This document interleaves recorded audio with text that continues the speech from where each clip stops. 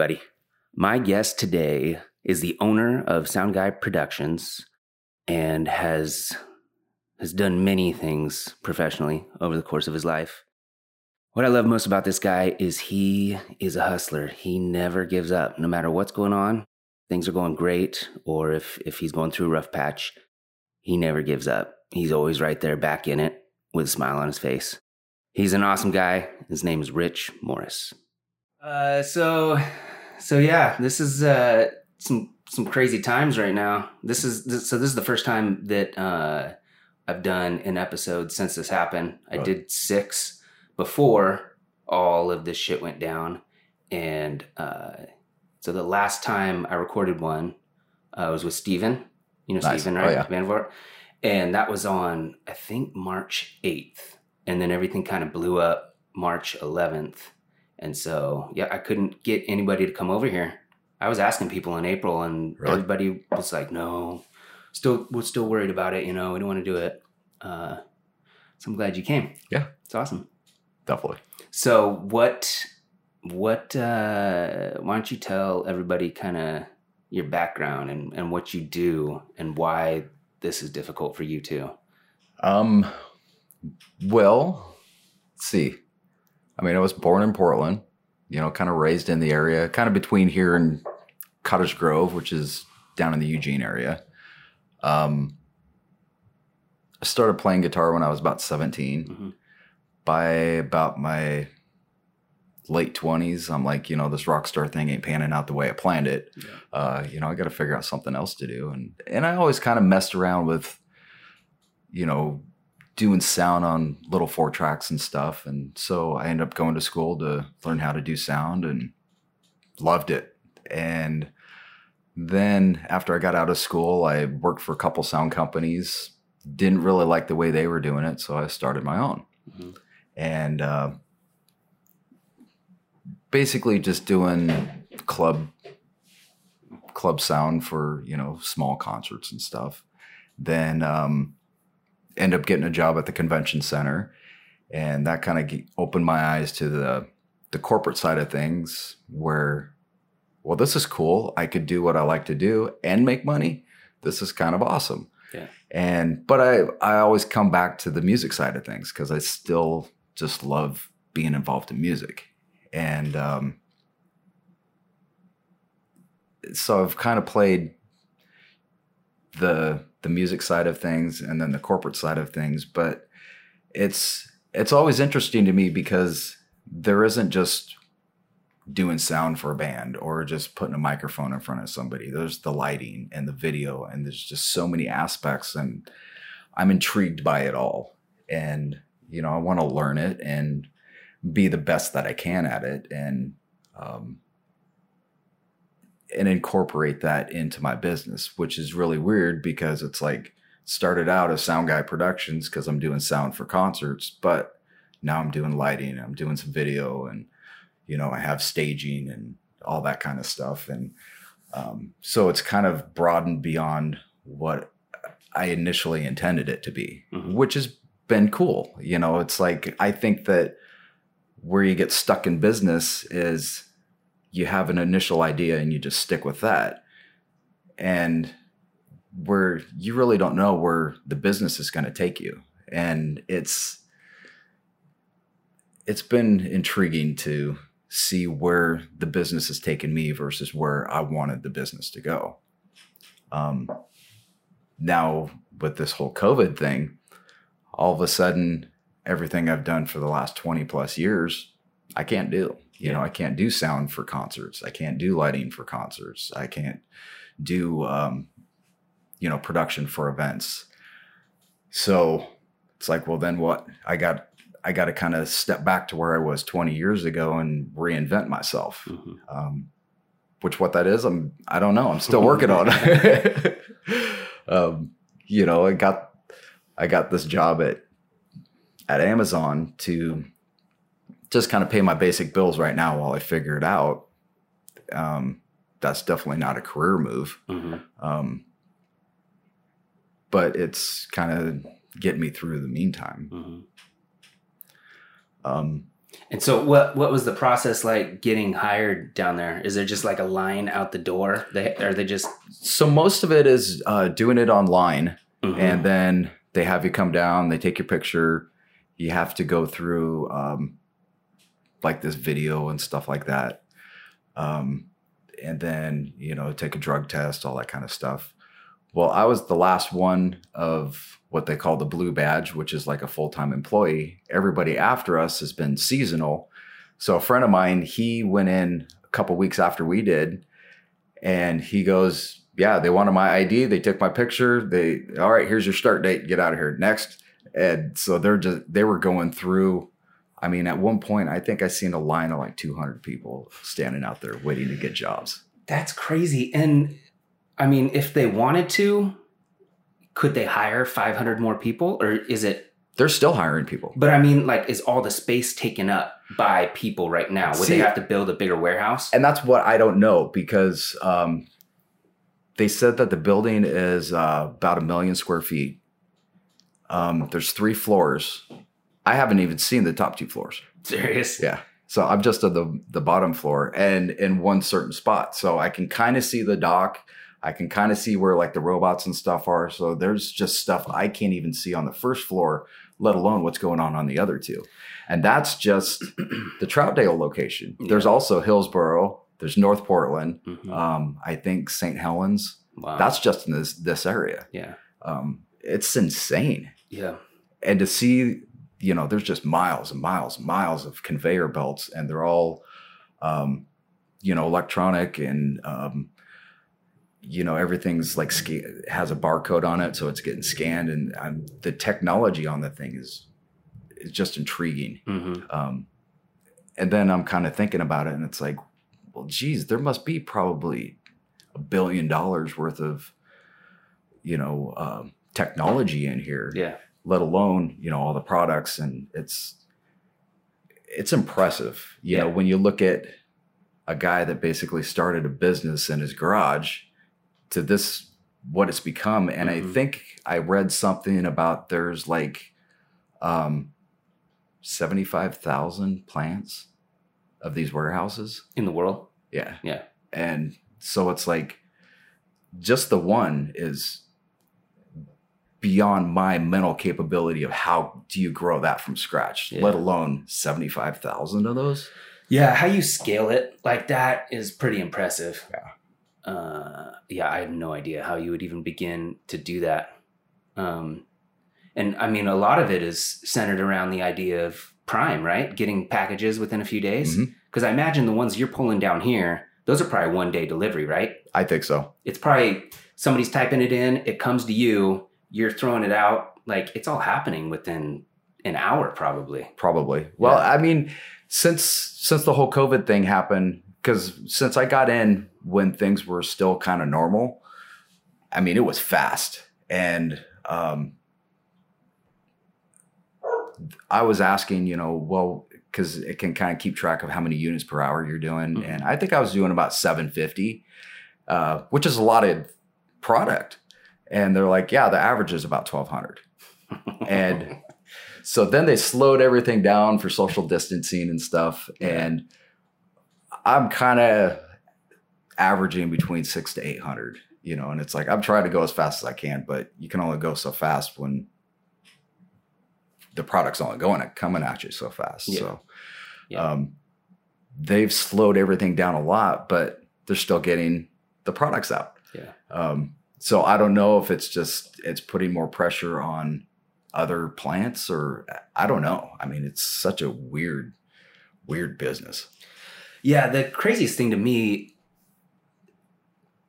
is how they decide what to ship to you.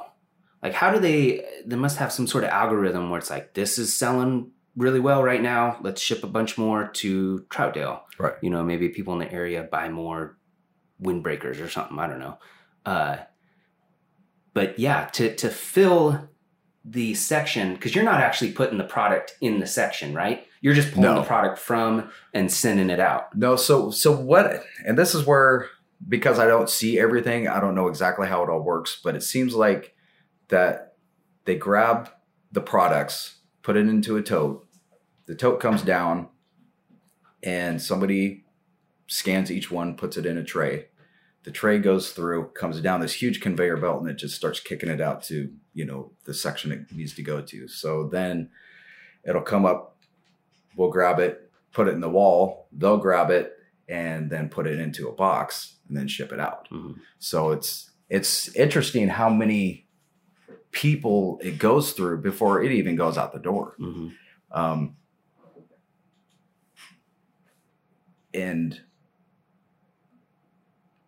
And I don't even know exactly how the whole thing works.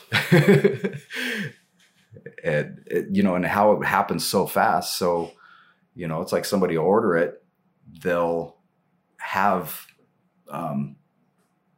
these totes come down with just a bunch of stuff. So I think that it's like, well, they've had 14 of this item ordered, so they just throw a bunch into this tray, and then it gets kicked out to the certain areas where it's going to be shipped to. Yeah. And the technology is crazy. Yeah.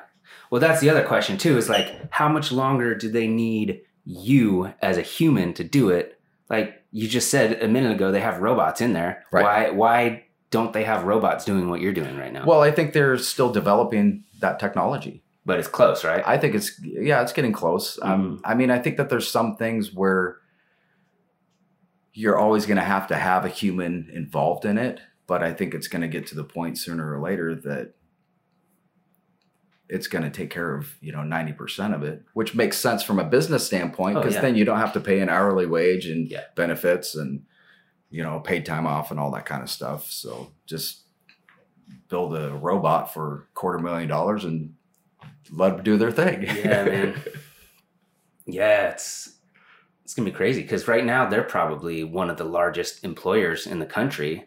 I read something about when all this started, they were planning on hiring, I think like 100,000 people. Man. And that the first quarter of 2020, they did $75 billion in sales. Damn. And that's not even filling all the orders that they wanted to. That's going half speed. Yeah. No, I bought some, I can't remember what it was, just like some regular item. The first week of April, and it was supposed to be Prime, and it took 4 weeks to get here because it got shoved down the list for all the essential items, I think. Right. Yeah. And now it's back on Prime. Like I ordered something the other day and it came within a day or two. Well, and it's interesting too, because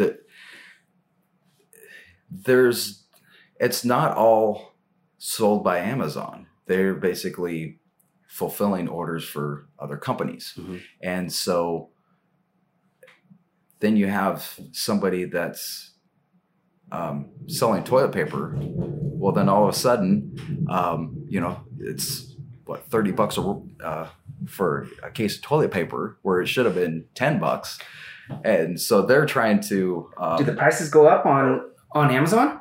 Oh yeah. Yeah. But it wasn't Amazon itself. It's just the people that they're fulfilling the orders for. So they were trying to shut those down as quick as they found out about them. But even like, so I was trying to order this box to do live streaming, and they're about $130. Mm-hmm. They're $350 now. If you could find them. Yeah, they're all on back order. Yeah. And so I did end up finding one for $170, but it was coming from Germany, and it's stuck in the Netherlands for the last 12 days. Yeah. There's a bunch of black magic stuff that got put on back order for weeks and weeks because, dude, they can't make it fast enough. Everybody that was doing something out in the world is just like doing it in their house now. Exactly. And streaming it.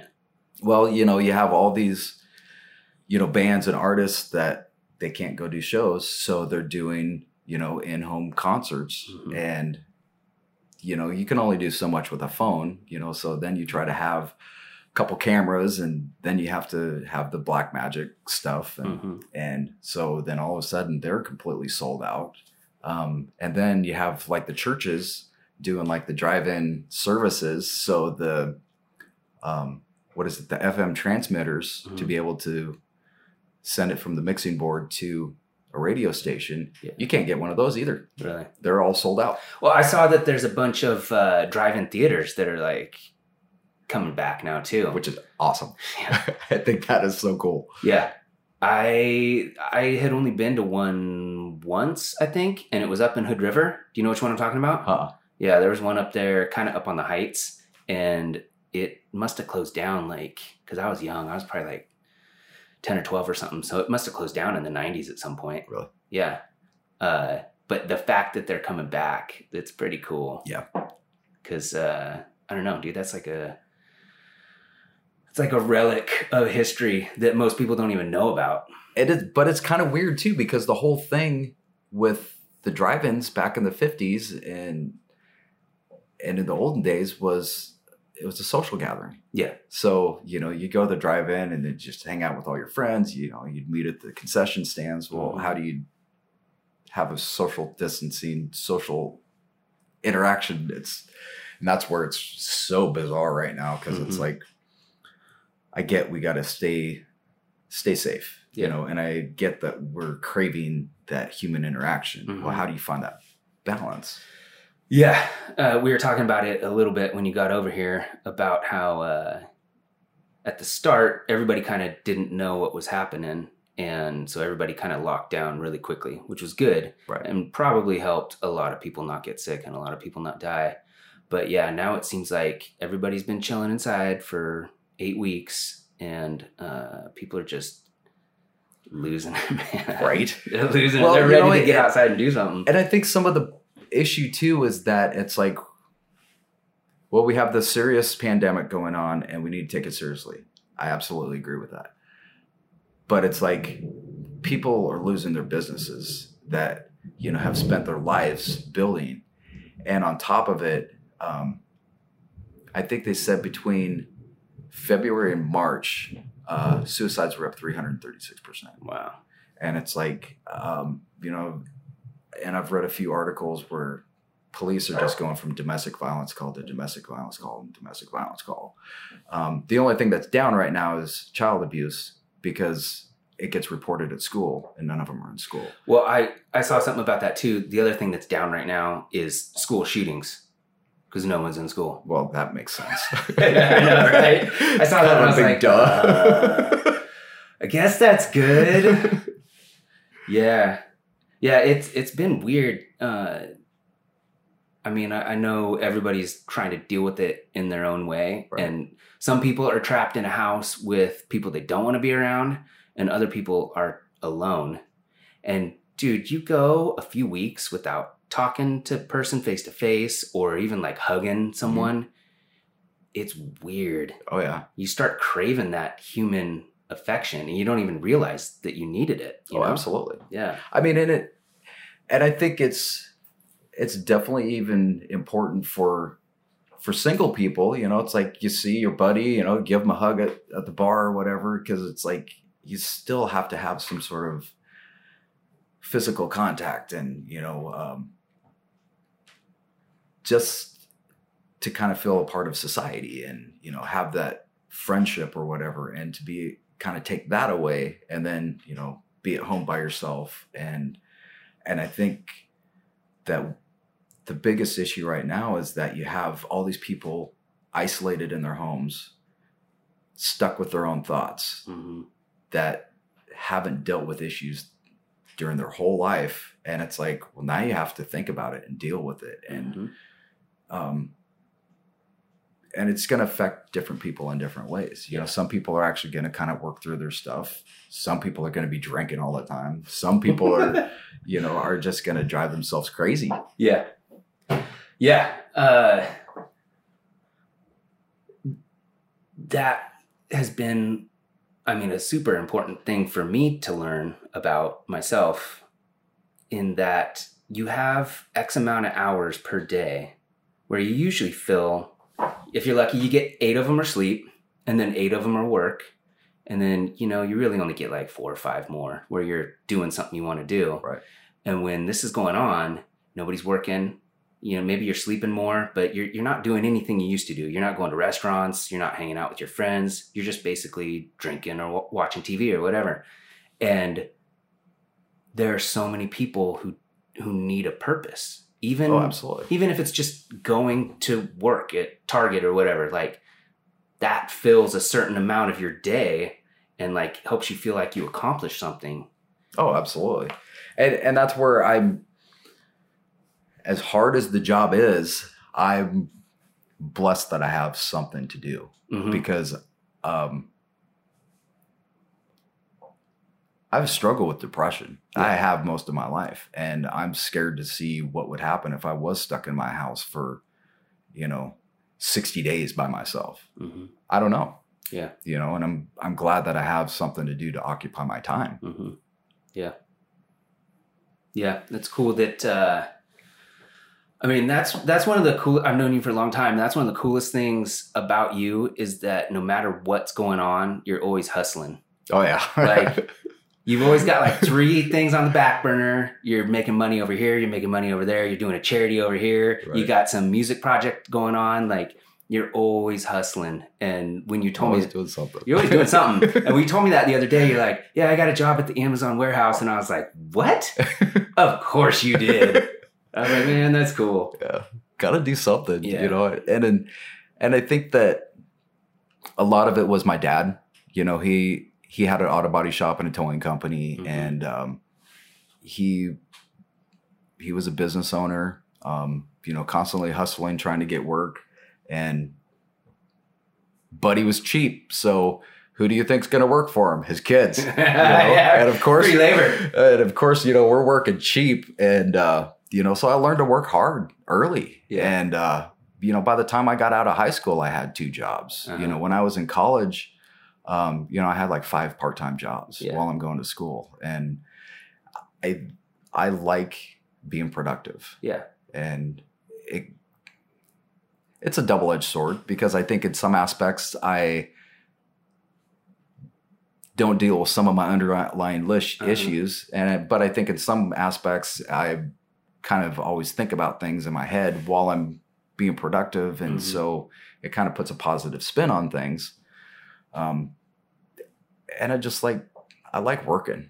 I like getting things done. I like, and there's nothing cooler than doing a big production show and going, I did that. Yeah. I was a part of that. This is amazing. Yeah. And then I like the accomplishment of that. Yeah. Any profession where you can start with nothing and build something and then like look at it and say that is super cool. Like if you're building a fence, or if you're a drywaller, like if you start with 0 and then you accomplish it, even if it's just like mundane stuff that nobody else would think was cool, it's still like it fills you with a sense of accomplishment. Right. It's cool. Well, and it sounds like too, like with your dad, it wasn't as though he was just going to give you anything. It's like, hey, you want to get somewhere in life, you got to work for it and you got to achieve it. Well, he wasn't in the position to give us anything. Yeah. Even right before he died,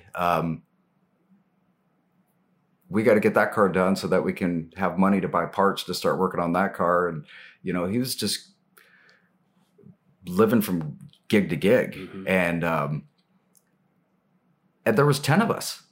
It's like, well, I can't send you to college because if I do for you, then I have to do it for all of them, and I can't afford that. And and he was paying a lot of money in child support. Yeah.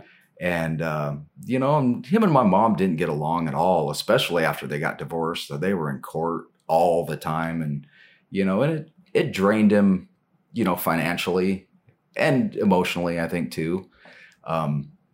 And so it wasn't really a situation where I can give you that head start, but I'm going to teach you how to do it on your own. Yeah. And I appreciated that. Yeah. No, that's super valuable. I hated him for it when I was younger. It's like, man, he's just such a slave driver, but it's like, then after he passed away, it's like, he gave me the most important thing of being able to do it by myself. And that's why I've always been a hustler, because it's like, well, nobody's going to give me anything. Yeah. If I'm going to have anything, it's going to be because I earned it. Yeah. Yeah. No, that's a super important thing to teach anybody, because I don't know, man. The older I get, the more I realize I'm the only one I can rely on for anything. Right. Like, I have friends, I have family who help me out and give me love and support and whatever. But like at the end of the day, you can only rely on yourself. Like, other people are gonna crash cars or Right. quit jobs or walk away or do whatever. Like, it's on you, and you can't just blame other people. And sometimes people want to help and they're just not in the position. And, you know, you look at this whole thing that is so bizarre because we're all living paycheck to paycheck. And then all of a sudden there's no income for what, 40 million people right now. Yeah. And so it's like, even if somebody would want to help, doesn't mean that they're in the position to be able to. You know, you got to kind of take care of yourself first before you can help somebody else. And that's where, you know, you got to kind of start there. Mm-hmm.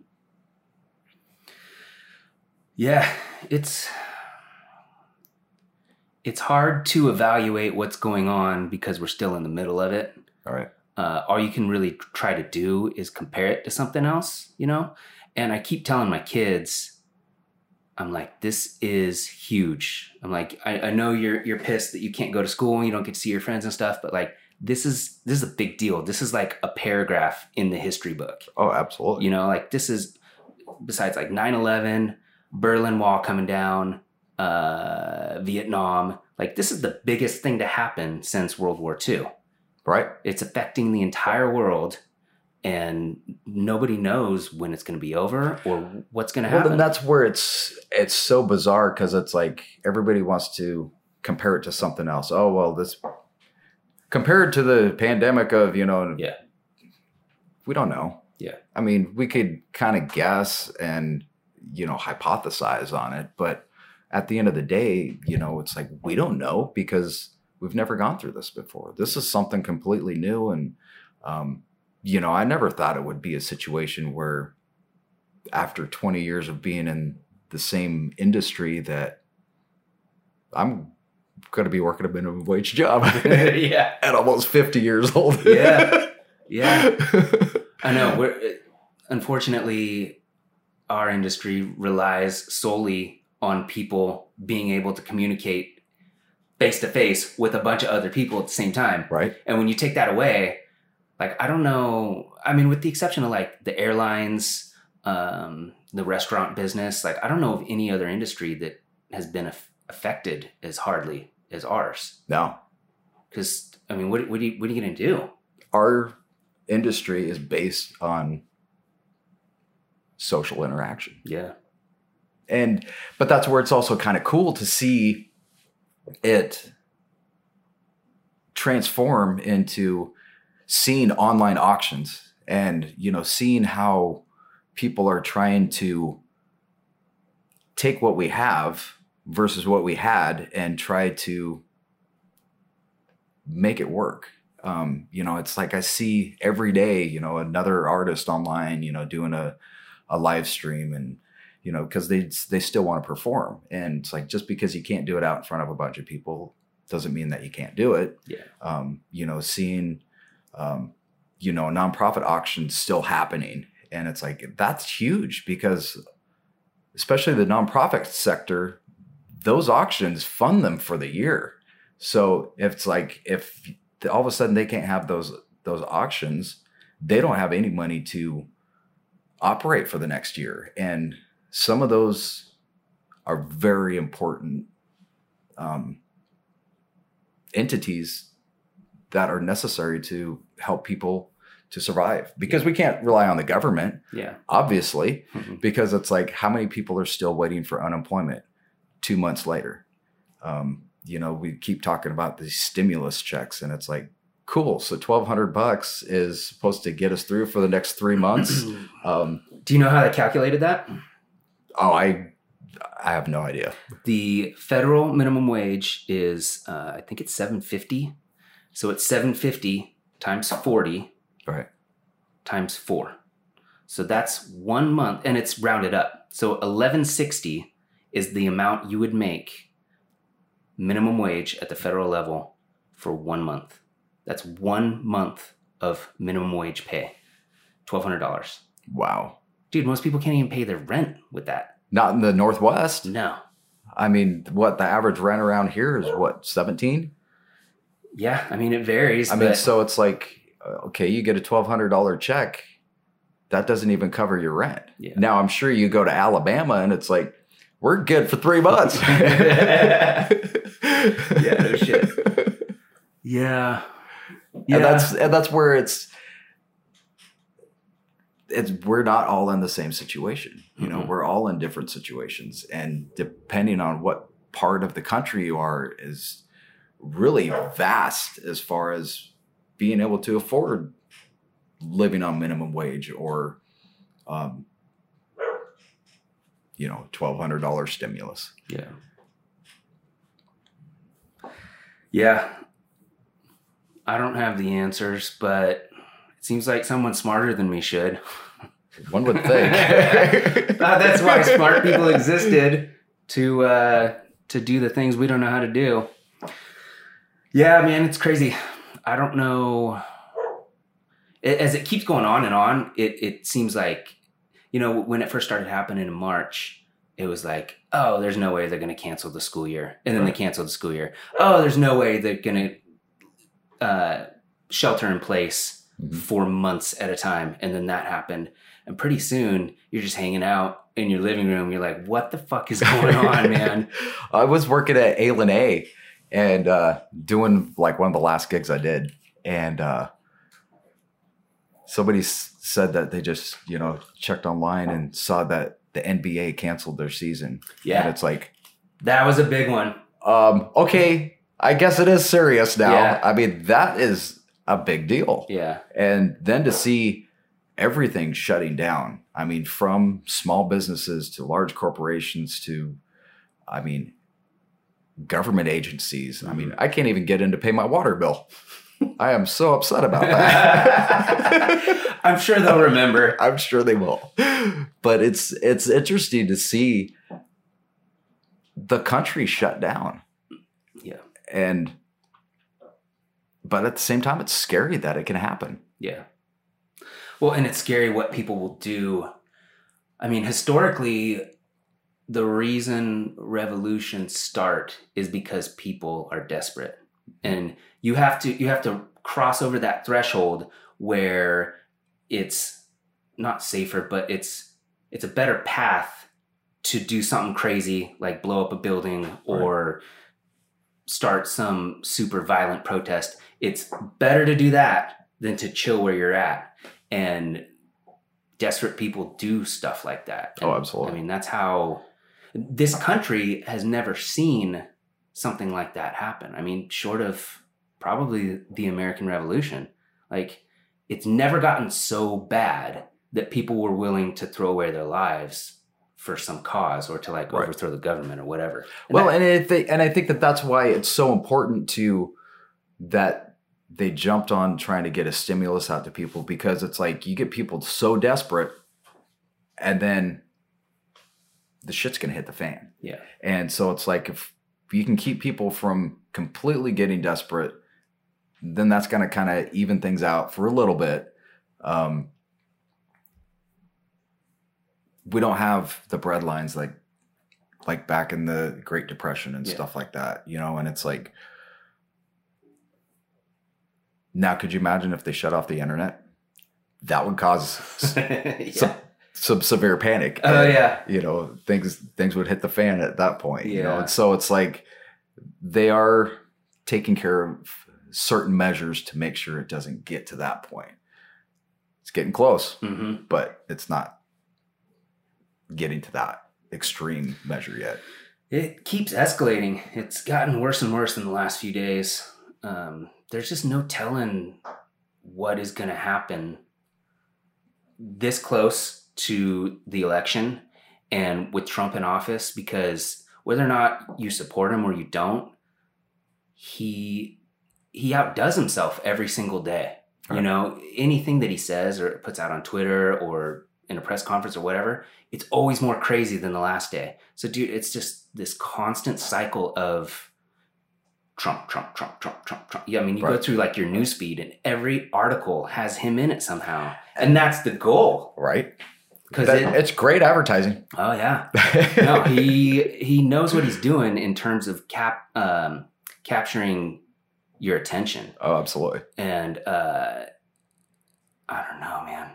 Regardless of any other event in the world, he's always the number one thing. And it's crazy. And I don't know. It's kind of interesting. It's kind of like, watching some kids fight in the schoolyard and going, I'm just kind of interested to see how this is going to pan out. I can break it out, but you know what? No, I'm going to let this go. Tommy's got some good knuckles. Let's see what happens. Yeah, dude. It's so insane. I don't know. I like to look back at things that have happened and try to, like I was reading the other day about all the civil unrest in the 60s. Like JFK gets shot in November 63. His brother gets shot, I think, in like 65. Right. MLK gets shot somewhere in between 64, 65. You got 3 enormously prominent figures that got murdered. Then you've got the Vietnam War. You've got all these hippies. All the stuff that was happening in the music scene. Like that decade was so insane. And I don't know, because I could never go back and live it, right? I don't know if it was more crazy then than it is now. Or if now is just like so bonkers, people don't know what to shit. But the thing is it seems like when you look back at that era, it was a necessary thing to happen to get to where we are now, because it's like you had the 50s where women were predominantly in the home, men went out to work, and then things kind of started changing where women started going out to work, but they weren't treated equally, and so you had to have that women's rights movement to make things more even for everybody. And the racism that happened then, it was really predominant and had to change. And it's like Martin Luther King was a major factor in changing things then. Now, did it fix it? Not at all. I mean, look at what's going on right now. I mean, there's still racism here. You cannot deny that.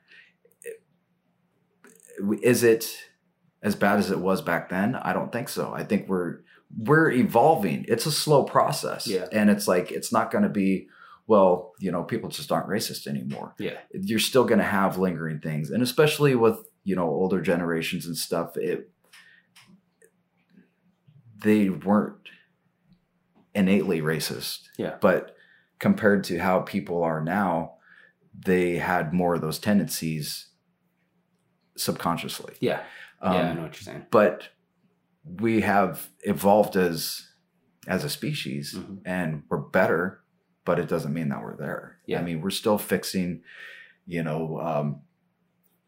feminism and stuff, which I think it was a necessary thing back then. I think it's kind of gone to this radical, weird situation, kind of like unions. It's like it was really needed the way that it happened back then, where now it's just kind of, well, he's been in his job for 25 years, so you can't fire him, even though he doesn't do anything. Yeah, exactly. So it's like, there's got to find that balance of it. And I think that's what makes the world spin, is that conflict and that constantly changing. And hopefully we're getting better. Some things we're not, but it's like you look at the technology and it's like, man, there's so much cool stuff going on now that we didn't have in the 60s and 70s. There was a lot of issues that we had in the 60s that we don't have now. Some of them we still do, but they're better. It's just the interesting part about life to see how things change. Yeah. This the human experience for sure. Absolutely. I think the majority of people genuinely don't care. They don't care what your race is. They don't care what your sexual orientation is. Most people just want to love somebody, have kids, make money, take care of them. Exactly. Go to Hawaii, whatever. Most people just want to do that. It's people who feel like they're going to make a change or get radicalized for some reason that have to just go way too far to the extreme on either side. Right. Most people are just chilling right here. They just want to live in peace, be cool with everybody. They don't hate anything. They don't hate anyone. Or they hate everybody. Well, those are the people on the extremes. Those are the people like that. And I think you're right. I think it's an issue of time. I mean, there's still neo-Nazis. Right. I mean, we found out at the latest 1945 that Nazism was not a good thing. Right. And there's still people almost 100 years later that are touting the benefits or the, the reasons to go with that. And so I don't know how many years it takes for things to be copacetic, or maybe they never get that way. Well, look at religion. I mean, how many wars have been fought and, issues since the beginning of time over God? Yeah. And it's like, and it was interesting because, obviously working at Amazon, I got a lot of time to just think about things. And I was thinking about religion, and it's like, why is it that you think your God is better than my God? And why does it really matter? And it's like, but I think if we really took it down to its basic level of that God loves us all, God wants us to, do our own thing. I think that there's a lot that we're in control of our own lives. And then you get the super crazy Christians that it's like, well, God will provide for me. Well, he provides you the way to do things for yourself. That's what we would do as a parent. It's like, I'm not going to go buy my kid, master's degree, but I'll help pay for you to go to college to do that for yourself. And I think that if you break down religions, they all have very similar teachings in different ways. And if you was to take them all and I guess build some super religion or whatever, there's some very good stuff in there. The problem is the people that just get so fanatical about it of my God's better than your God. Mm-hmm. And, you don't believe in the right religion. And who cares? Learn to just be a good person. Yeah. At the end of the day. Yeah. If you're a good person, then you act like a Christian. If you're being a complete ass and saying you're a Christian, well, that's an oxymoron.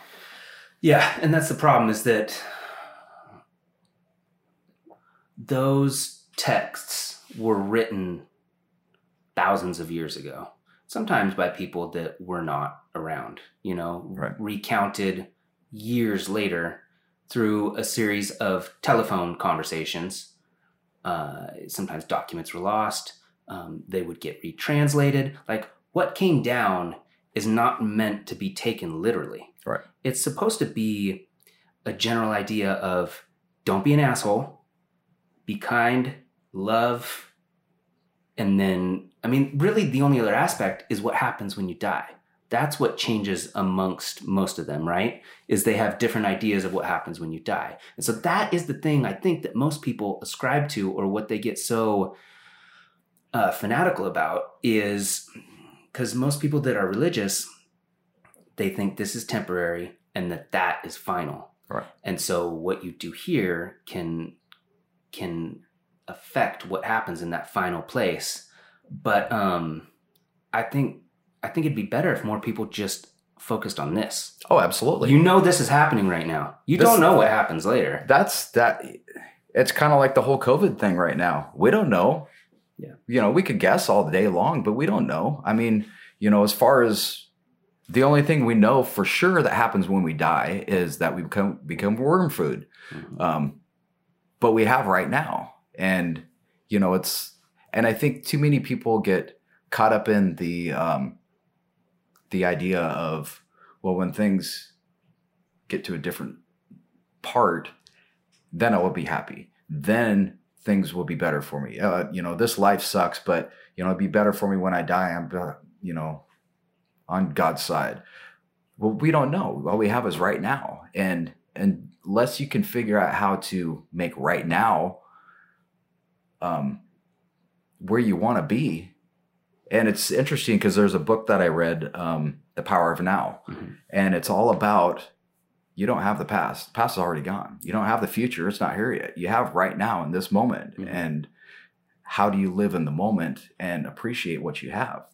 And it's like, nothing else matters. Work doesn't matter right now.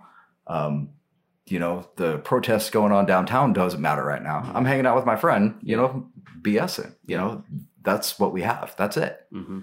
So. Yeah. And most people aren't able to recognize that, for sure.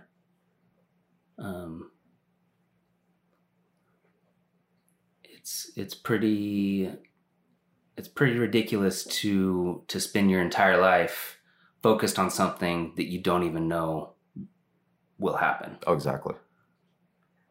And that's where I've always struggled with the whole religious thing is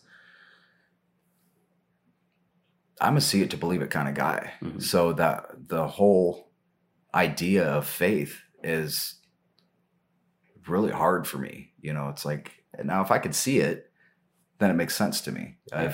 If I just believe that, there's a monster in the next room. If I could peek over there and see it, then I'd believe it. But to just, have blind faith and that's where I think that I had such a hard time growing up. I was raised Mormon and it's like, well, you need to have faith. Well, but I don't. So help me understand that. Well, you just need to have faith. Well, that's not answering the question. How do I get faith when I'm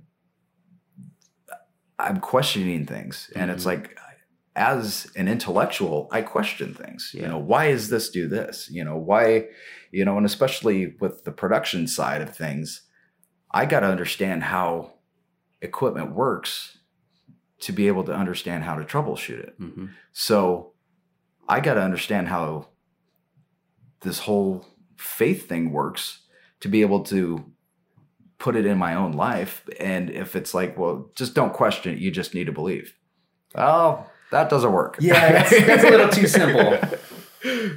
Well, and Mormonism is even tougher to believe, right? Based on the story of how it came to be and how it was only since 1850, 1860, something like that. So it's a fairly new religion when you look at religions. Yeah. And that's where I had a hard time. Well, it's weird because I grew up hearing all the stories, my whole life. And, but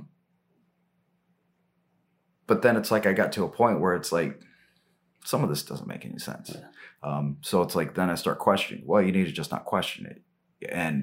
But then it's like, to me, it was so boring and so monotonous. And my mom was mean. And it's like, there's 10 of us at church, and it's like, you shut up and you don't make any noise or you're going to get your ass beat when we get. That's not being a good Christian mom, and it's like, there was so much hypocrisy in there that I really started questioning things. And then I got away from it.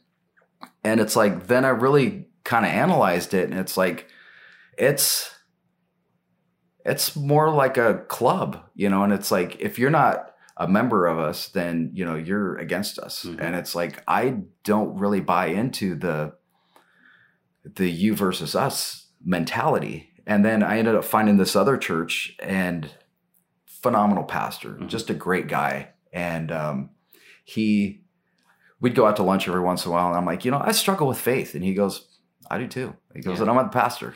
He goes, that's okay. You got to work through it the way that you need to. And it's like, that is being a true leader. Yeah. And it's like, well, how do I know if I'm, kind of part of you? Well, do you believe in God? Do you, we're not going to kick you out because you sin. Yeah.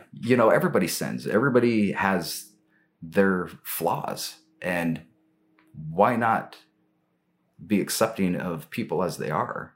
And because we all screw up, we all make mistakes, and we all do some good things too. And I'm definitely an enigma of an extreme. Mm-hmm. I'll go from just being a completely nice person to just complete asshole, and I'm everywhere in between. It just kind of depends on my day. Mm-hmm. Doesn't mean that I'm a horrible person. Doesn't mean that I'm a great person. Yeah. I'm human. You're human, and you're working through it. And the coolest part is that you're able to admit it. The people that just refuse to say they make mistakes or that they screwed up, or they're lying to themselves. Yeah, man, that is the hardest quality in a person to deal with. The one who will not accept fault or blame or anything. It's like, dude, everyone has screwed up. Right. Just take it and put your tail between your legs and apologize, and let's move on. Like, yep, it happens. Well, it's interesting because like my mom, I mean, she must be in her early 70s now. Every issue she has is somebody else's fault, mm-hmm. And it's like she can't live in an apartment complex without having an issue with one of her neighbors within 30 days. Yeah. And it's always their fault. And it's like, look at the pattern, who's the common denominator? Yeah. I'm just saying, it's like kind of take responsibility for where you screwed up, and it's like, and I've had to do that too. It's like I haven't had my kid in my life for, quite a long time. And there's some issues that were out of my control, and there were some mistakes that I've made, and I have to be acceptant that I've made mistakes, mm-hmm. and that the way everything went down and how long it's been since I've seen her, I don't think is a fair situation, but I know that I also had a part to play in it too. Yeah. So I got to take responsibility for that and grow from it. Yeah. And that's cool that you are and that you do. It's unfortunate that you've missed that time because kids don't understand time. No. I didn't understand time until like 3, 4, 5 years ago. And I still probably don't. In 20 years, I'll probably be like, what? I was an idiot, dude. What was going on? But when you're that young, you don't recognize how important everything is. Just like the interactions you have with people and the time you spend with them. Because you never know.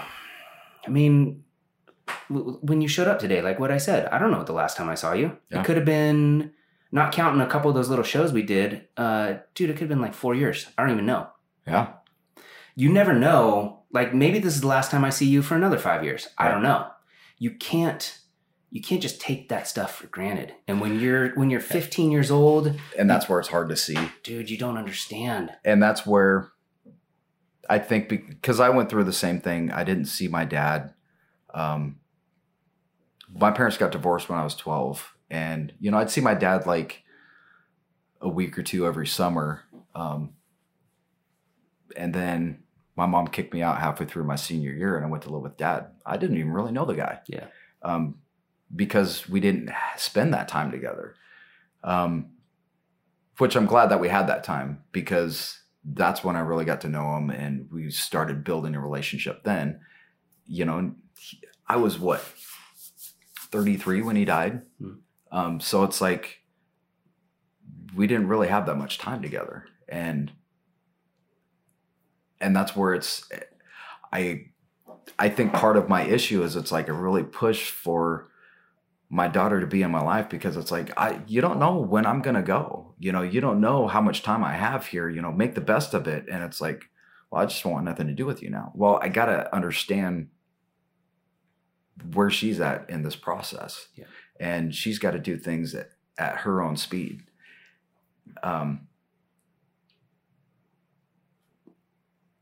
Who knows? It may be a situation where, we were able to mend our relationship, in the next year. It could be another 10 years. I don't know. But she's got to do it at her process, and she's got to work through her issues the same that I got to work through mine. And I just have to be in the right mental spot to be emotionally available when she does. Yeah. And I understand where she's at because I've been through it. Mm-hmm. It's just hard because it's like, see where the end was for me, and I don't want her to go through that. Yeah. Because me and my dad are exactly the same. He was an asshole, and we're very stubborn Mm-hmm. and very opinionated, and we didn't get along. And I had a lot of guilt for a lot of years because, I fought with my dad the last few years that he was alive.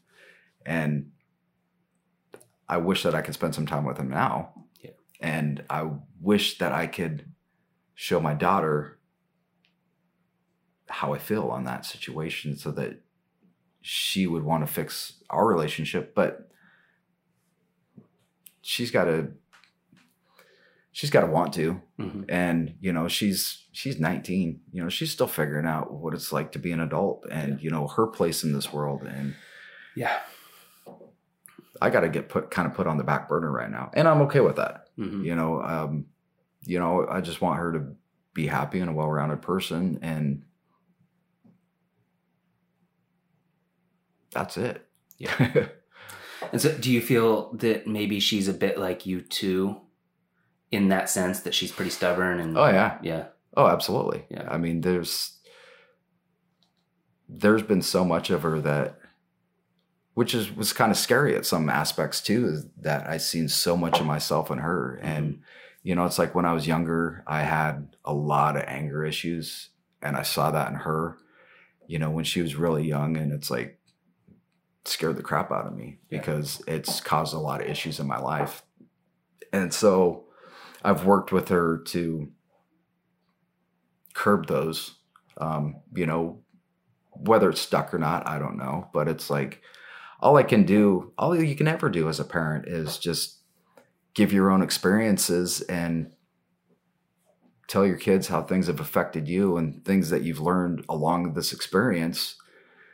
So hopefully they don't go through the same thing. Mm-hmm. Sometimes they have to, it's like, I remember going out to lunch with my uncle and my dad, and my cousin was there. My uncle was like, this dumb kid. I tell him all the time what he needs to do, and he's just stupid. He's like, I got to make a mistake myself or I ain't going to learn. Yeah. And we have to go through our own experiences. Yeah. No, it's totally true. And when you are, at least from my experience, when you are in that age group, you think you're awesome. You think you got it figured out. You think all those old people are just trying to give me advice. I don't care what they're saying. They don't know nothing. And then you get to that point and you're like, wow, man, they were right. Oh, the older I get, the more I think I've realized I don't know. Yeah. I thought I knew everything at 18, and I know nothing. That is the craziest thing about growing older is that, when I was younger, I always put like some sort of experience or achievement at different age levels. Like, right. Oh, by the time you're 30, you're married and you own a house or whatever. By the time you're 40, you got a sports car or whatever. Like 50, you're getting ready to retire. Like there's all these different milestones you're supposed to hit. And you think that you have it figured out. Like every person that's 26 or older has everything figured out unless they're total screw up. Right. No one ever figures it out. No. Ever. I mean, you could be a 23-year-old running a company and things are going great, or you could be an 85-year-old who's getting a divorce and you've been married for 40 years. Like right. You have no idea what's going to happen ever. Nope. You're always just rolling with it and trying to do the right thing. And that's where I think a lot of it comes down to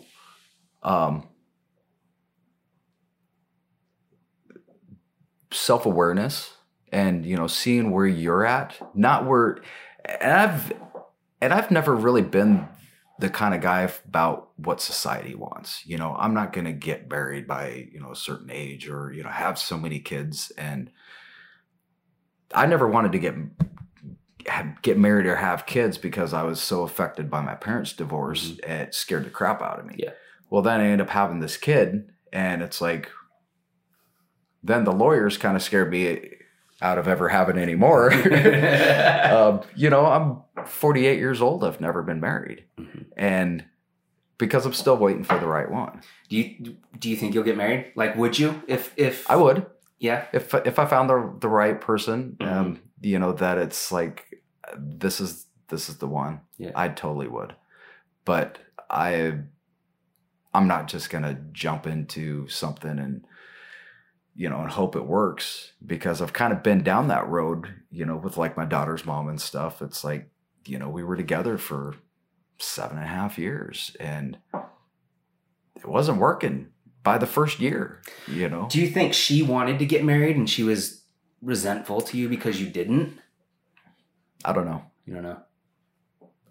You know, it would be interesting to kind of be a fly on the wall to just find out exactly why she's so angry. Because we didn't have a perfect relationship by any means. Yeah. But, you know, I've also seen other relationships that were so much worse. And that's where I'm like, well, what happened? Yeah. You know, but everybody's got their breaking point. Yeah. And, you know, hers was whatever it was. And that's fine. You know, she's got married, you know, has another kid, and I'm happy for her. Why is she still mad at me? Yeah. You know, I haven't even seen her, you know, other than in a courtroom in 10 years. Yeah. Yeah, man, it's not, I know some bitter people in my life too, and I don't. Well, it's like my mom. It's not worth holding on to it. My dad, they were divorced 20 years when he passed away. And that was 2004. She hates that man to this day with every ounce of her being. And it's like, that's over 35 years of hating somebody you're not even with. That's so much hate. It's like, wow. I don't even know what to say to that. I mean, that's just mental illness as far as I'm concerned. You know, it's like at some point, get over it. Yeah. You know, suck it up. It was an experience, you know, and it's like, and I think that's where I try to look at things in my life is it's like, because there's been some bad stuff, but it was all an experience. Yeah. You know, it's made me the person that I am today. Which some could say that's good. Some could say that's not, you know, it just depends on which side of the fence you're on. You know, but it's like, I've learned a lot and I've changed a lot, and I look at the person that I was at 18 and I'm completely different, and I'm more at peace with myself. That's really what matters. Yeah. So, but I've never really been that person that cares about, well, you need to, well, no, I'm not gonna, you know, because I'm just like my dad. I'm a rebel. You're gonna tell me what to do, I'm not gonna do it. Yeah. I remember at his shop, he got a letter from the city, and they're like, the concrete or the sidewalk is all broken up. You need to fix that. Fuck those guys. They ain't telling me what to do. He went on for forever. They ain't gonna tell me what to do. Screw those guys. So the city came out and fixed it. Sent him a bill for $1,500. It's like, so how's that rebellion working for you? But you know, that's how I've always been. You know, it's like, I'm not the kind that wants to be like the Joneses. I've kind of lived my life like I'm going through a midlife crisis. Well, yeah, I think you figure that out as you go along. I don't know. There are things that happen. No matter how high you get, something can happen to bring you back down. You can get fired from your job. Your girlfriend can break up with you. Like, the peak is always really good, but the valley's coming at some point. Absolutely. I don't know anybody that just keeps climbing and climbing and climbing. And that's the other thing is, like, you don't know. I think there's a lot you build in your mind of what other people's lives are like. There's so many people I know where you think they have a perfect relationship with their spouse or whatever, and then you find out of nowhere that they hate each other and they're getting divorced. You're just like, what? You don't know what goes on. No, you don't know doors. anything. No. And so that's part of being a human and trying to figure everything out, is understanding that you usually don't know what someone else is going through. Right. Yeah. Everybody's got their own struggles, you know, and some of them keep theirs on the surface, and some of people keep them deep down inside. And the ones that usually keep it deep down inside are the ones that the most self-destructive, you know, that end up expressing them in destructive ways. You know, those are the ones that are committing suicide. Those are the ones that are, you know, struggling with drug addictions and stuff like that because they haven't dealt with their emotions and issues on the surface. So they just keep stuffing it down to,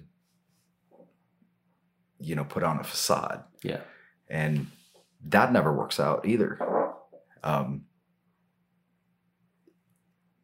And that's where I think that it's like, you know, I am who I am, you know, and it took me a long time to get that way because it's like, I wasn't really popular in school. So it's like, you know, after I got out of high school, it's like, you know, I want people to like me and I want to be accepted. And so it's like I'm pushing for that acceptance from everybody and, you know, then feeling down because I didn't get it. Yeah. Now it's like I'm to the point where it's like I am who I am, you know, and some people absolutely love me the way that I am. Some people hate me. Mm-hmm. And I'm okay with either way.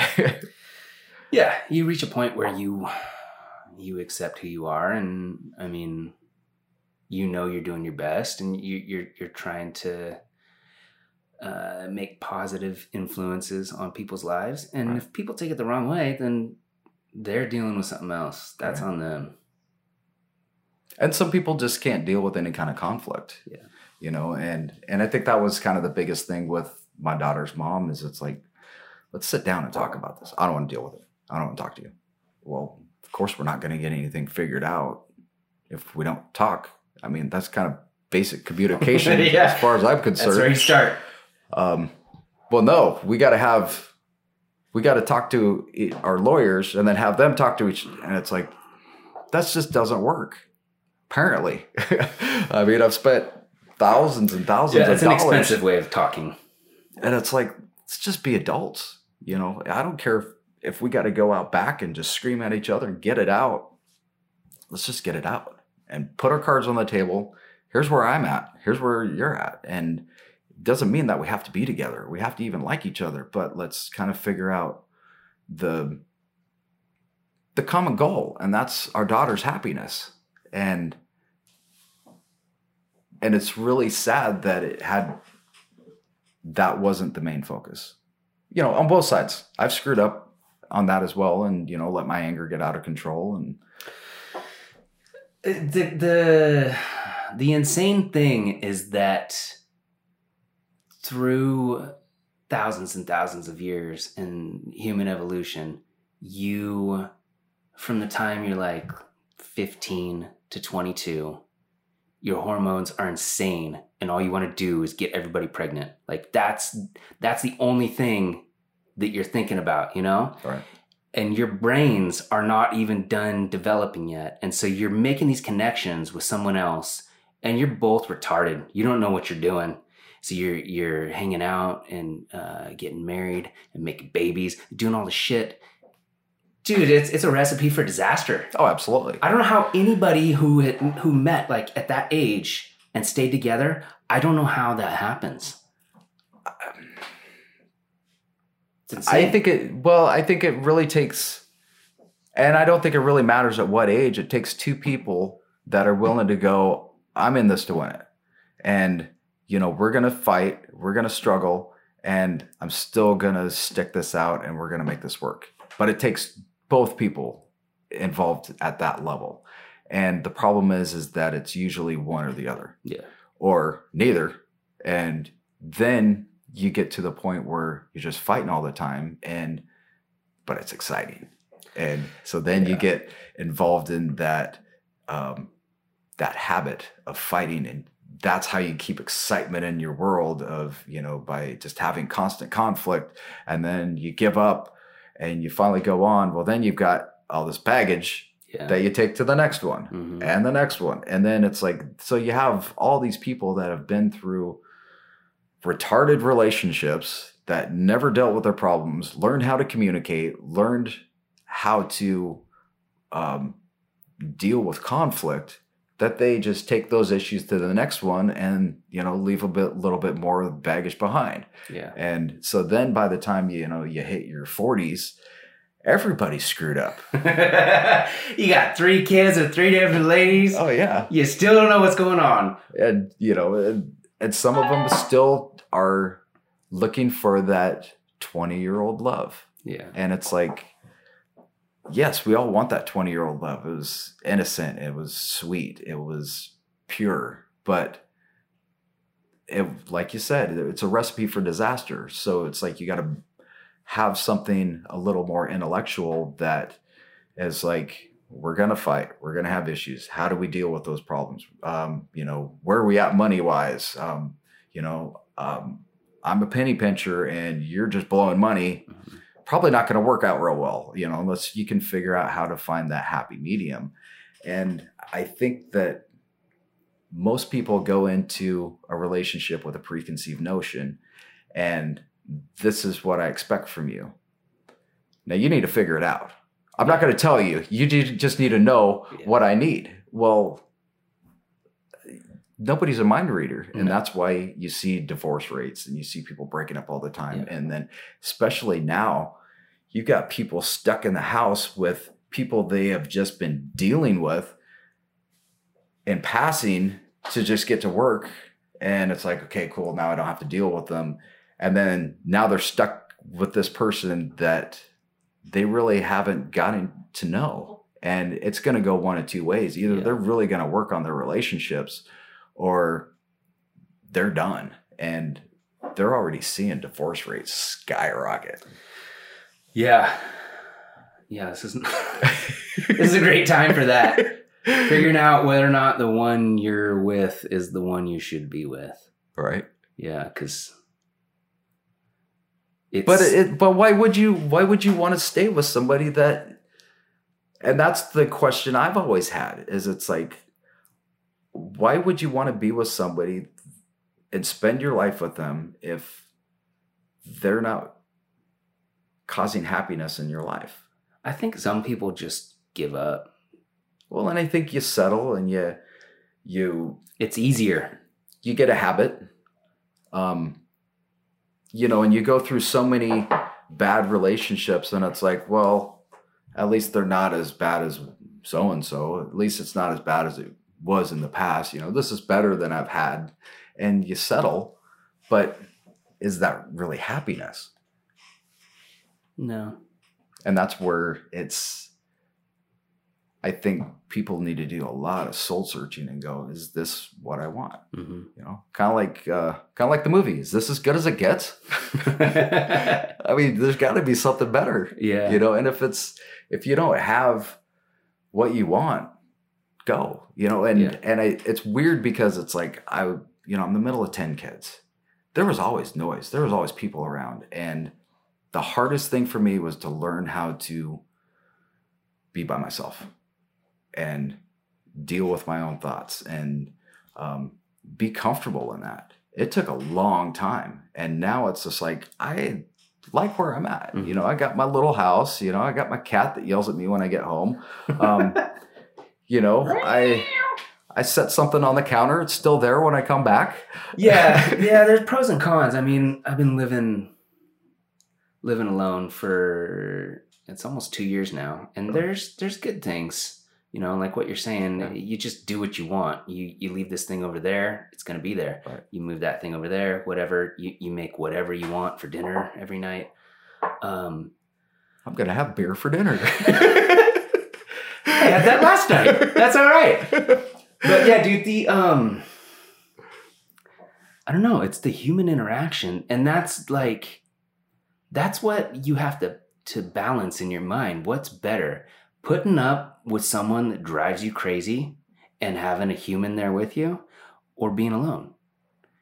And I think that's why so many people are terrified to walk away from whatever they have, is they're like, well, this sucks, but it's better than being alone. Which is untrue. I mean, when you really look at it, it's just that they haven't learned how to live with themselves. Mm-hmm. And you got to learn how to live with yourself before you can live with somebody else. Yeah. You got to learn how to be happy with yourself. And I think that's the other issue, is it's like, well, I'm not happy because I'm alone. I need somebody else to make me happy. Yeah. Well, So That's why the are you biggest putting thing. so much pressure onto somebody else Yeah.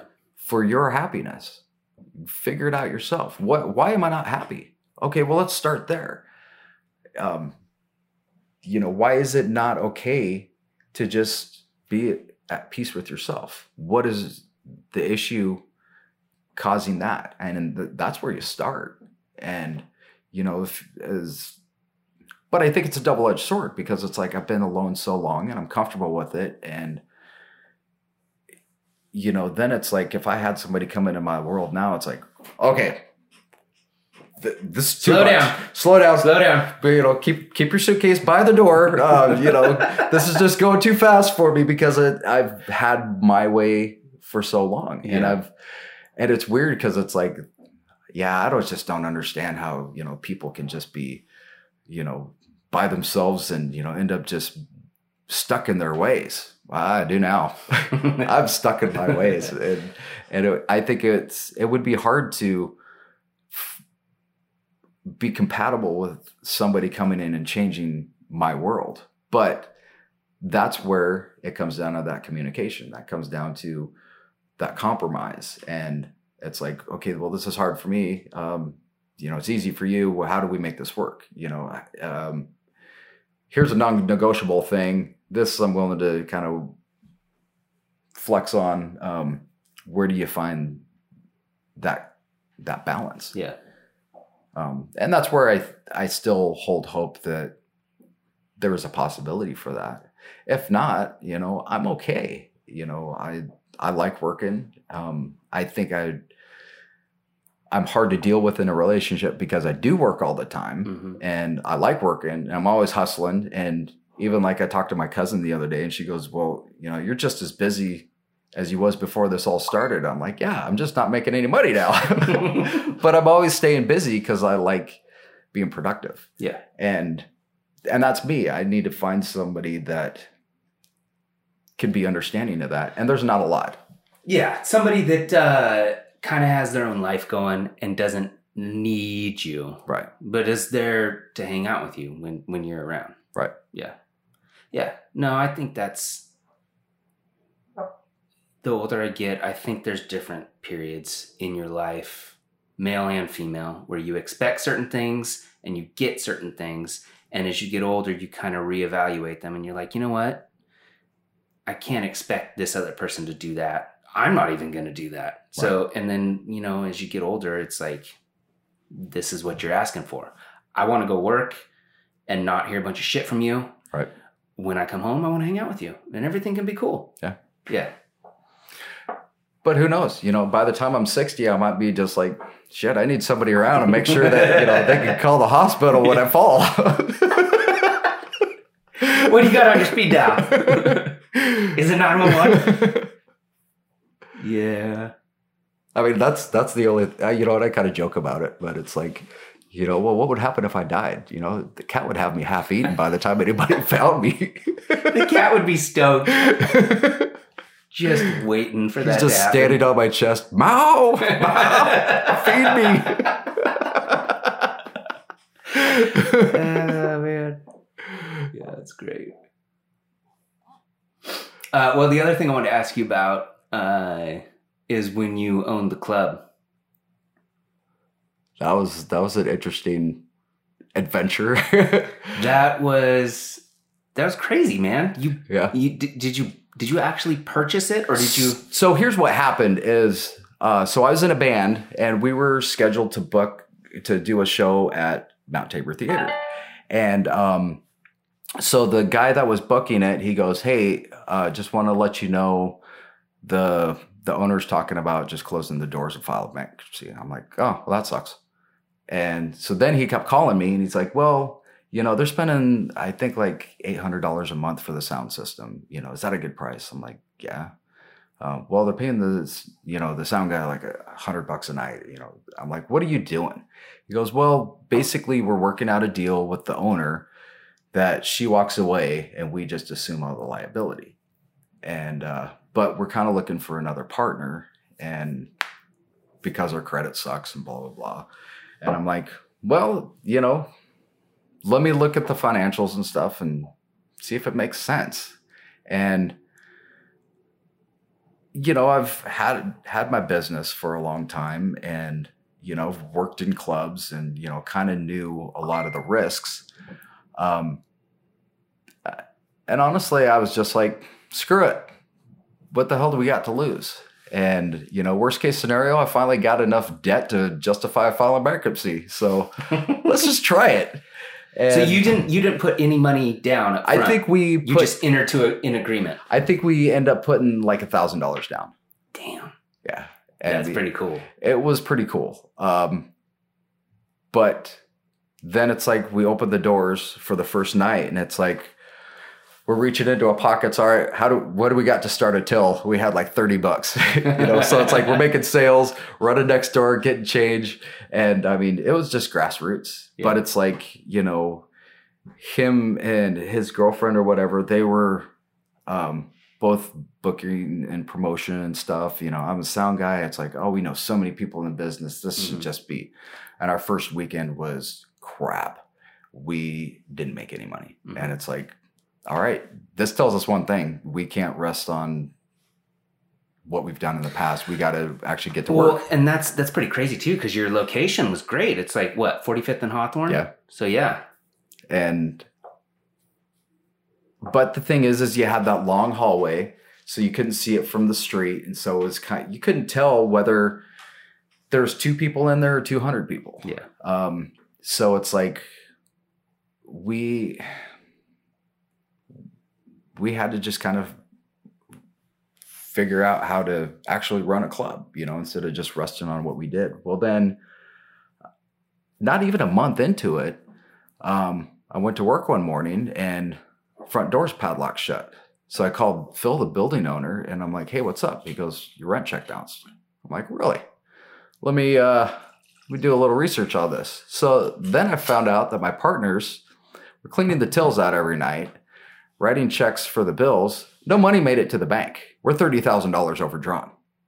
I'm like, I don't even know how to react to this. And they were asking you to write the checks from an account that you thought had money in it, and they were never depositing the money in the account. Correct.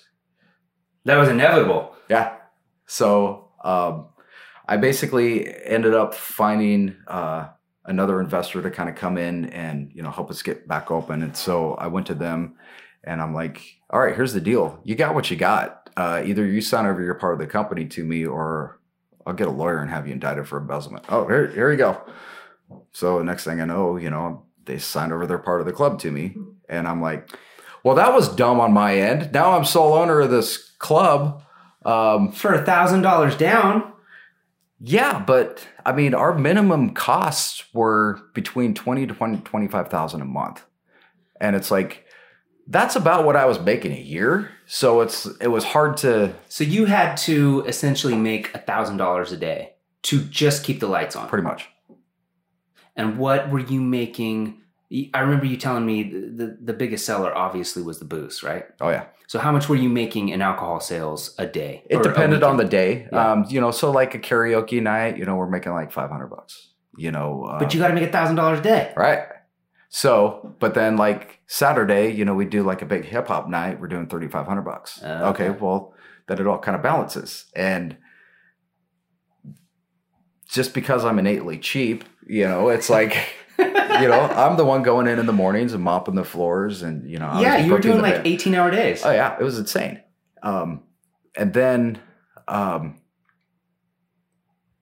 it was so much going on. And, you know, and even like my bartenders, I'm like, I can't afford to pay you anything, but I'll try to book as good as shows as you can so that, you know, you can make tips. And it's like, I hated to ask them to do that, but it's like, you know, then they're walking out with $300-400 in tips. It's like, all right, cool.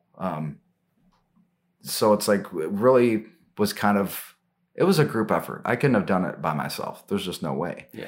And so it took me about 6 months and then we were back in black again. Well, it was kind of back up. When I got back into the building, I basically called all the vendors and stuff because we owed them a shit ton of money. And I'm like, here's what happened. If you can kind of work with me, I'm going to do my best to get you paid. And if you don't, I understand. And, I got to close the doors. And all of them were like, yeah, do what you got to do. We'll work with you. And so, yeah, it took me about 6 months till we were kind of back in black again, started making some money. And then I had this guy come in and he goes, oh, I want to buy the bar from you. I'm like, put $50,000 in my pocket and, you assume the liability, I'm out. He goes, cool, I'll have my lawyer come talk to you Monday. I'm like, hell yeah. So then his lawyer came and talked to me. He goes, well, I think that's a little much, but, maybe if we stretch it out over 10 years, I don't care. I'm working 18-hour days, 7 days a week. I'm tired. I want to go spend some time with my kid. I want to do something other than this. Owning a club sounds amazing, but it's a lot of work. And I learned enough from it that I don't want to do it again. And so he had his lawyer come talk to me. And so we end up working out a deal. And it's like, well, we're going to seal the deal on this date. Then about a week before, oh, we're going to push it out another month. What? Okay, so now I got a week to book out the next month. Yeah, what the shit? And so the second time he did that, I'm like, you don't talk to me. You're done wasting my time. Until you put down 30,000 cash in front of me, we're done talking. So then they went to the guys that originally owned it as Mount Tabor because there was a $150,000 loan for the equipment, which it wasn't worth that. But the problem was that it had been deferred from so many previous owners that it was never repaid on. So it just kept accruing interest. So it was a $150,000 loan. And you were never paying it? Oh, I was kind of paying on it, where I could. Yeah. And so they came to me and they're like, well, we're kind of losing faith that you're going to be able to get caught up, let alone stay current. So what if we made that loan disappear and we take the club back over? I'm like, screw you. I'll busted my ass to get this thing going again. Yeah. Wait. So I just walk out of here, no liability. Yeah. Write it up. I'm out. I went and cleaned the safe out. I had like $9,500 in the safe and I took off. Wow. And I never heard that before. That's cool. Well, why did he keep bailing on the $50,000 buyout? I don't know. You think he couldn't get the money together or something? Well, so here's the weird thing. So the guy that wanted to buy it, from what I understand, his family is all lawyers over in New York. He ended up coming into the thing with about $500,000. So I think the money was there. I think that he was just screwing around and, trying to figure out a way to weasel his way in. Yeah, dude, $50,000 is not that much to somebody that has a lot of money. Right. So here's the funny thing is that, so after I left, they're the ones that turned it into Alhambra. And, so they were basically booking like hippie bands and stuff. Right. And he was there for, I think, 2.5 years. From what I understand, when he ended up getting kicked out, he ended up owing $750,000 between vendors and employees. Wow. And it's like, you can't owe somebody making $10 an hour $3,000. Yeah. You can't do that.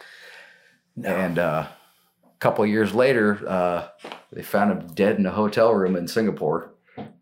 Really? And it's like, he got killed or he OD'd or something? who knows? But it's like, and he still owes those people that money? yeah, obviously they're not going to get paid, Yeah. but it's like whether somebody caught up to him or karma caught up to him or whatever, you just can't do that. I mean, it's like, I was paying everybody cash at the end of the night when I had it, because it's like, I don't know if I'm going to get shut down tomorrow. Mm-hmm. This is my risk. You're doing me a favor by working for me. You deserve to get paid. So I'm making sure you get paid at the end of the night, because if everything goes sideways, it's all on me, not you. I mean, if you do your job, you deserve to get paid. Yeah. And I've always tried to stick by that, even with the sound company. Dude, when I would do shows for you 15 years ago or whatever, you would pay me before you got paid by them. Yeah. Yeah. That's really cool. And I've done that. You would assume the risk. It's my business. Yeah. It's People it's aren't not like on that, you. though. That's cool. And there's been times where, I'm waiting on money and I'll go work another gig so that I can pay somebody. Yeah. Because, well, it's my business. I'm the one that should take the risk. You know, they already did the job. They deserve to get paid. And I don't know. It's just one of those things that I think shows somebody's character. And I think that's kind of a lost art, Yeah. you know, of having a good character. And I struggle with that sometimes. You know, there's some times where it's like, man, I just don't have the money to pay this guy right now. I got to wait, you know, till I get this check in, 40 days. Sorry, bro, you know, but it's like I try to do what I can to stay up on it, because at the end of the day, it's my business. It's my risk. You know, it's my vision. So they have no interest in my business. So, but they're helping me build it. So that's where it's a symbiotic relationship with a business and an employee or freelancer or whatever. And I think that a lot of people don't really get that. It's just like, well, you're just another number. Well, I think by doing little stuff like that, to me, it's like, if I got to go work, well, I'm still collecting that check in 60 days or whatever. So I'm still going to get paid for it. It's just, I've got to work to make sure they get paid now. And it shows class. Yeah, I agree. Most people don't do it that way. So no, it's cool. Especially when you're not, at that point in time, you weren't making that much money, but you were still. None of us are. I mean, and that's where, it's like, you hope that you build a business that, you can just have this phenomenal bank account with, savings that, if anything goes sideways, that you're going to be okay. Well, okay, I've had the business for 16 years, and to make sure that things don't go sideways, I'm working a minimum wage job. Yeah. Well, obviously it didn't get to the point where I wanted it to. And, I've probably made some bad investments, but I've also kind of lived of whatever I make, I pay my bills, and then I invest more in the business. And I invest more in the business. And, on the other side, it's like, I could work a minimum wage job and be okay to sustain what I already have, versus what would happen if I had $2,500 lease payment on some gear. I'd be completely screwed right now. So I've grown it slower than I probably could have, but I've also played it safer too. Yeah, and you're not going to go out of business. I mean, If you have all your stuff paid off, it's just collecting dust. It's not like you owe anybody money. Well, it's just storage at this point. Yeah. So it's not like, I was reading a thing like back in March on some AV forum, and this guy was like, yeah, we're good for now, but we got a $50,000 gear payment on the first and no income. Yeah. And it's like, that's scary. Yeah, dude. That's when you have to sell stuff or fire people or return your yacht or fucking whatever. If you have a yacht, if it's just all the gear. How many yachts do you got? 3 or 4? Maybe Matchbox. No, dude, I remember back in the day, I would text you right after you bought the club, and I'd be like, hey, Rich, what's going on? Who's playing tonight? And I never cared who was playing. We just wanted to come to your club and hang out. Right. And I'd be like, do they got a cover? And you'd be like, yeah. And I go, well, can you get us in? Because you own the club. Right. And you're like, I'll get you in, but you guys better buy a lot of booze. That's where I was making my money. I'd bring all my friends, and I'd be like, yeah, we don't have to pay the cover. I know the guy. So we'd get right in and just go out to the bar. Yeah, it was cool. It was cool. Well, that's where it's so funny that some clubs are such sticklers on cover charges, because it's like, if you just let more people in and you're making it at the bar, well, then it makes sense. Because I remember, like, when I booked Stephen Piercy from Rat, it was a $2,500 guarantee, and I'm like, man, that's a lot of money. So I ended up just saving money from all these gigs, and I had it in my safe. So as soon as he walked in, here's your money. He grabbed it, put it in his boot. Thank you, man. I love the way you do business. Let's have a good show. And it was on a Thursday. That Monday I called and I'm like, hey, how many pre-sales do we have? 9. Okay, I pre-sold 9 tickets for a show this Thursday. I'm like, all right, print me out 300 tickets. So I went around to like all these businesses. Hey, just want to invite you to come out to the show. And by the time it was said and done, I think we made 900 at the door, and I did 3,500 in liquor sales. And it's like, that's a wash. It's a wash. Well, and it made it look good to him because there were 300 people in the crowd as opposed to 9. Right. Yeah. And to me, it's like, it was a wash financially, but it was awesome because Rat was the first band that I ever saw live. Yeah. And to kind of see the full thing go full circle to where I'm booking him and he's hanging out in my club. And we were hanging out till like 7 a.m, just drinking, talking. I was going to ask you that. You got to hang out with him? Oh, yeah. That's cool. And it's like, all right, the experience was worth it. Yeah. It was awesome. Yeah, dude, that's what it's about. I mean, it doesn't matter how much money you make or how many vacation homes in Mexico you got. Like, when you die, I mean, like, who's the Microsoft dude? I'm drawing a blank on his name. He just died recently. Paul Allen. Oh, yeah. He owned the Blazers. He owned Cuba. Like, he owned all kinds of shit, man. Whatever. Right. He died at 57, 58 or something. Like, you can make as much money possible. Can't take it with you. You can't take it with you. I mean, you can spend it here, but who cares if you're not generating important experiences and hanging out with... That's all life is experiences. Hanging out with the dude that you saw the first time you went to a concert is pretty cool. Exactly. Yeah. And that's why I think I love this business, is because I've worked with so many famous people that I never would have even seen otherwise. And, it's been a cool experience. It's been a cool ride. I've worked some cool shows. I've worked some horrible shows too, but it's that balance in life. And, but I've got to experience things that I never would have sitting in some cubicle at a desk for, 20 years. Yeah. And I'm just not that guy. I do not deal well with authority anyways. And, I don't do well in the corporate environment. I'm just not that guy. I don't deal well with a consistent schedule.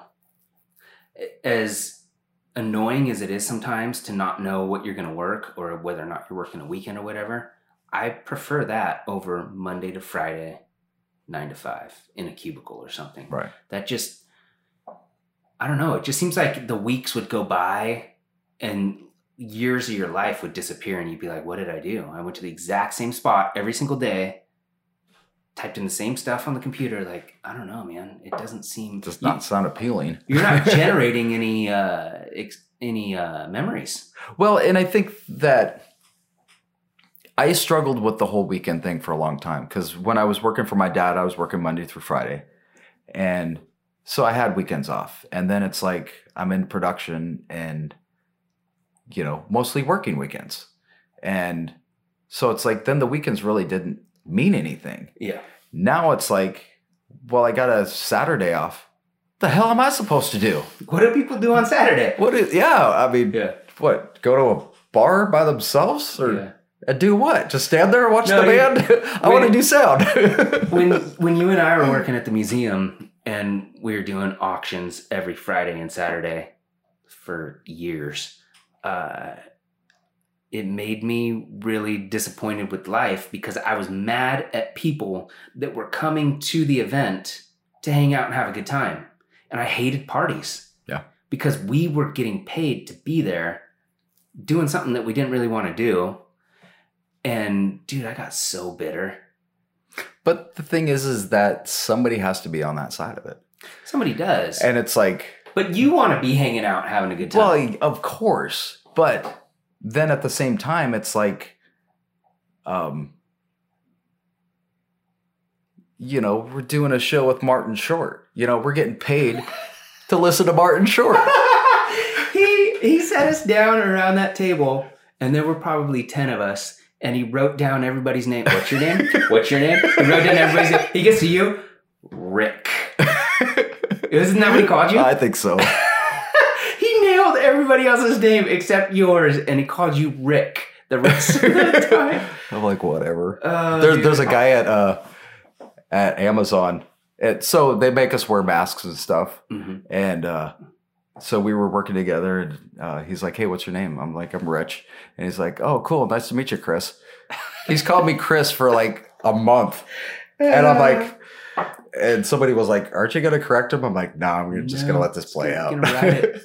Well, dude, it's the same. I tell people all the time, because it happens all the time, about how people mess up my name. And they call me Corey, Courtney, Colby. And I tell everybody, I'm like, Rich doesn't even call me Cody anymore. He just calls me Colby every single time. Dude. I don't know. You know what? It's so interesting because it's like, there's some aspects of this business that just really sucked. But it's like, we're not working in cubicles, and we've got to work some pretty cool shows and some cool events. And, you know, we've lived a different life from the normal people, and it's been kind of awesome. Yeah. You know, and I feel glad that I've been able to do it. Even if I completely lost my hearing and could never work in production again, I'm happy for the ride that I've had, and, you know, the cool experiences, and even the bad ones, you know, I've learned some shit from. So, yeah. I mean, nothing can prepare you for a failure of a system or somebody freaking out. Dude, when I started, just everything was new, and, you know, seeing an anchor from KGW or whatever was like, whoa. Right. And now just like, why did I think that was cool? Right. Like, who gives a shit? But yeah, what we do is so unique. And I'm not saying that to like brag about it or something, but like, whenever I try to explain what I do to people. So you're a DJ. It's so hard. You know what I tell them? I say, have you ever been to a concert? And they're like, yeah, duh. And I'm like, I do the stuff that you're watching. So you're a roadie. Yeah, exactly. Yeah. No, that's the only way I can explain it. I'm exactly. Like, I do the LED wall and the sound and the lighting, and I do all that stuff, but for corporate people. Right. And they're just like, no one knows what that means. It doesn't compute. No. And that's where it's such a hard thing, because it's like, we're trying to be professionals and we're trying to be the best at our game. And then it's like, well, I got a DJ buddy that can do that too. Yeah. And so it's like, you know, I'll send out a quote for like $1,500 for full lights and sound and blah, blah, blah. And, you know, and it's like, and I'm hooking you up. It's like, well, but my DJ buddy, I'll do it for $200. Yeah. Knock yourself out. Yeah. And that's where I think, as a business, I've gotten, you know, when I first started, it's just like, well, we need you to bring in a sound system. We got 5 metal bands, and, you know, it pays $100. My electric bill's due. Sure. I have to, you know, and now it's like, no. The most important word in business is no, is I don't have to. And it's like, well, I want you to come do sound for my band. I personally don't like you. No. And there's some power in that. Yeah. And I'm so happy I've gotten to that point. And it's kind of made my happiness better, because I'm not doing these horrible gigs and putting in all these hours to make less than a minimum wage. Yeah. And it's like, I look back to when I first started my business, and it's like, you know, I've probably got $10,000 worth of gear to make less than a minimum wage. Why didn't I just go to Taco Bell? I could have at least made minimum wage. Yeah. But it was for the experience and to build my resume and to get to that next level. Mm-hmm. And, you know, it's just every step along the way has been closer to the goal that I want to get. Where that ends up, I don't know. You know, I could be peaking right now. You know, I could end up doing arenas, a few years. I don't know. Well, I mean, you did the stint at the museum, and then you branched out and just started doing Sound Guy full time. And dude, you were killing it up in Seattle until this happened, right? And so, well, so what I did was there's an auction company, Stokes Auction Group, and so I kind of teamed up with them, and they do they do a lot of their own production, but then they also kind of it got to be kind of a weird situation. So sometimes I'd just go work for them. Sometimes I would just kind of sublet through them. So I would take my own gear and do my own thing. But they kind of funneled work through me. And so between doing that and doing summer concerts and, whatever corporate gig I could pick up, I was able to make it work. And it was really scary for me because I've had Sound Guy Productions for 16 years, but I've always played it safe. And so it's like, I've got a job at the convention center, or I've got the bar, or I've got the art museum. And it's like, that's my main source of income. Sound Guy Productions was kind of a hobby. But it's like, I came to the realization that it's like, it's never going to be successful if I don't take that jump. Mm-hmm. And I got to get out of my comfort zone. And that was the hard part. Just going, screw it. I'm doing this full time. And it's been almost 4 years that I've been doing it full time. And it's been cool. And, to see where it's growing. And so like this, and that's the disappointing part, is this summer, I already had, gigs booked out through October. Mm-hmm. And last year I had, I think a couple times I had 5 shows a day. And it's for a one-man band, that's a lot, dude. Right? Yeah. But, and that's where it comes down to, I got to have good people on my team. Yeah. And it's like, that's always been the hardest part, is finding good labor, because there's people that will work hard. There's people that are talented. And there's people that will, kind of do what's necessary. To find all three in one is kind of hard. Yeah. And usually if they're working for somebody making really good money. Yeah. And so to be kind of a small business and going, hey, look, I can probably pay you like $20 an hour, but, I need you to take care of my client. I need you to kind of, do a good job, and I need you to, be positive about it. It's kind of hard. And I've got a couple guys that, are really good right now, and I'm able to just go send them out. But a lot of it is trust, and that was the hardest thing. You were the first one to do a show for Sound Guy Productions that I wasn't there, and it freaked me out. Which one was this? That was the one at Esther Short Park. When my nose wouldn't stop running because the allergies. Yep. Oh, dude, that day was so awful. And so I had to go out to the coast, and then it turns out I had no cell service out there, and that was for the Tibetans. Yeah. And I was freaked out the whole time. I had so much anxiety. That's awesome. Because it's like, this is my business, it's my reputation, and then I finally get back in service, and it's like, first phone call. Hey, Cody, how'd it go? Oh, it's fine. What? Give me more than that. Come on, man. Dude, at that show, I had a towel that I was just blowing my nose in like every 20 seconds. My allergies were so bad that day. It was brutal. But they were cool. Yeah. That's funny. I'd never heard you say that before. Yeah. That was the first one, huh? That was the first one that I wasn't there.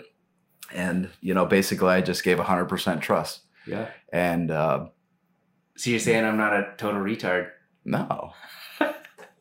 Right. It was, but I think that if it would have went completely to shit, it would have changed everything. Because it did work out fine and everything went well. It's like, okay, well, I can kind of put trust into other people, and I don't have to be there for every show, and I can't. When I start scaling it out to where I've got 5 shows in one day, I can't do them all by myself. They're just physically impossible. Mm-hmm. So I have to rely on other people.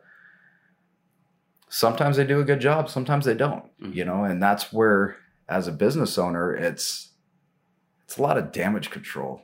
Well, your guy, okay, well, let me put you at ease, okay, what happened? How do we fix this thing or whatever? And, there's a certain level, and I don't know this from personal experience. I just know it from evaluating other people. But like, there's a spot where you have limited employees and you trust everybody and everything's tight, and then you can hit a middle ground where things are still pretty good, but there's a few bad apples. And then once you cross over that and you're into like Microsoft or Amazon or whatever, like, then it's just, you can't control anything anymore. No. So there's a good middle ground before you become more successful and you make more money, but dude, then it's just corporation. You know? It's out of your control. And then that's where middle management gets involved. Mm-hmm. And that's where I think a lot of the problems with like the Amazons and the Microsofts and the huge corporations is, they come up with all these retarded policies, just as control, and it's like, I don't think Jeff Bezos gives a shit whether or not I sit on a tote while I'm waiting for something to come down a conveyor belt. Mm-hmm. He probably doesn't care. That was something that was probably brought up by some, middle management kid that, got beat up a lot in school. And it's like, I'm going to make people pay. And, it's like, this is how I'm going to get control of my life is, you can't sit on a tote. Yeah. Really? Yeah. Okay. But that's where you start getting the lower end of people, because it's like, they're just going to come in and do a job. They have no emotional investment in that whatsoever. They don't care. Where it's like, I'm at a small business. I got a few people working for me. And it's like, they want to do the best job that they can because they want to feel part of this company because they are part of it. It's like, I couldn't do it without them. And they need to know that they're as important to this business as I am. Yeah. And so they have that emotional investment. Yeah, dude, you're going to get better performance out of people when they are emotionally invested, because if everybody feels like they can contribute and somehow a portion of this thing is theirs, they're going to do such a better job. Oh, absolutely. I mean, we were talking about it earlier when you first got here. Every job I had up until I was like 23, I would quit in a heartbeat. I didn't care. I was making $9 an hour. I was just like a cog in the wheel. I didn't give a shit. See, and that's where I think that it was different for me, because it's like every job that I went into, I went in 100%. It's like when I was working at Taco Bell, I made the best burritos you've ever seen. Well, no, I will agree with you. When I worked at Quiznos, dude, I made some dank sandwiches for sure. So it's like I put a lot of pride into my work, no matter what it was. I'm saying like your investment to the corporation. But yeah, I mean, it's like, did I think that I was going to be, the best burrito roller in the county?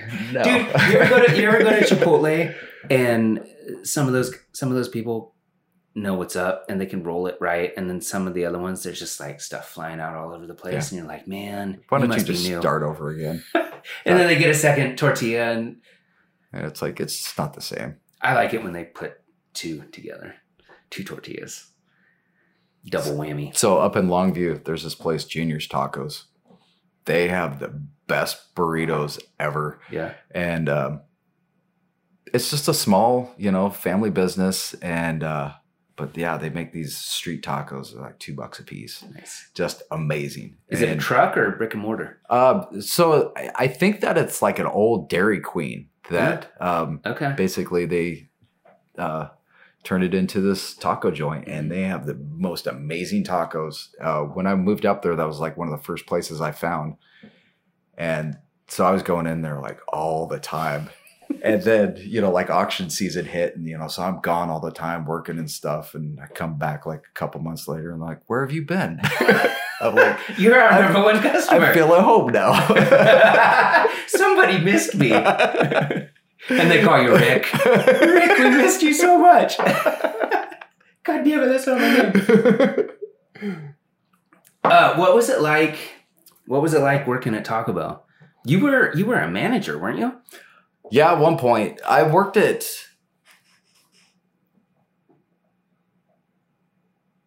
4 of them.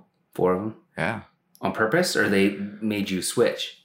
Well, I worked at different times. So like... it wasn't one continuous stretch of Taco Bell employment? No, I don't... Well, I don't think so.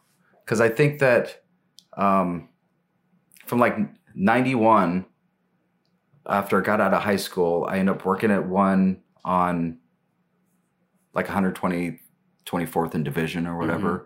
And I think I was there for about a year. And then me and my girlfriend broke up. I ended up moving to Corvallis with my sister, ended up working at the Taco Bell there. And then I think I ended up coming back up to Portland, ended up working some other jobs. And then before I went to college, I remember I was working at the one on like 52nd and Powell, and that's where I met my daughter's mom. And so I was working there as the night manager, and then I was working at a sawmill during the day. And I didn't think I can't even remember how many years I've worked there. I mean, it had to have been like 5-6 years mm-hmm. between all the different ones. Mm-hmm. And I'm like, this is not what I wanted to be my career move at all.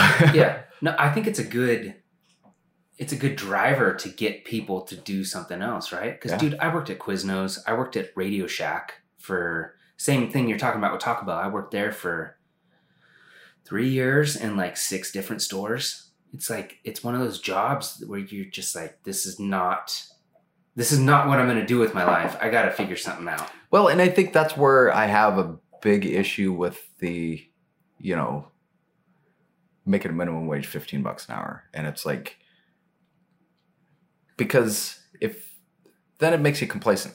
Mm-hmm. And it's like, the whole purpose of jobs like that is to kind of get you by, to kind of push you out of the nest. Mm-hmm. It's like, this sucks. I don't want to be doing this when I'm 50. I got to go find a career. Yeah.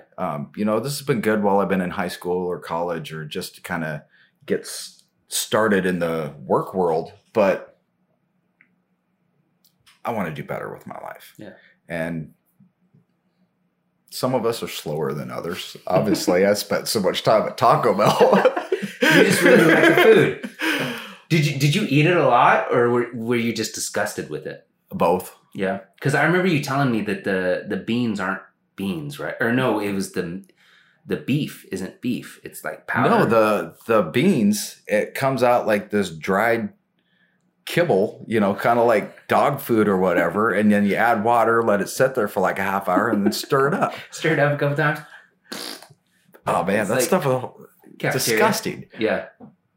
But it's got. We all know that is the best thing when you're drunk. Oh, yeah.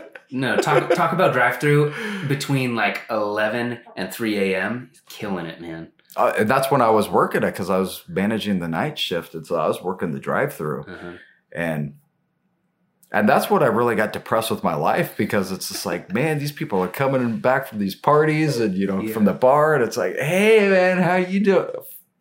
What do you want? This sucks. I'm stuck in the Taco Bell and you're coming from a party. Yeah. Yeah. Yeah, dude. Those early jobs, man, where you gotta do something.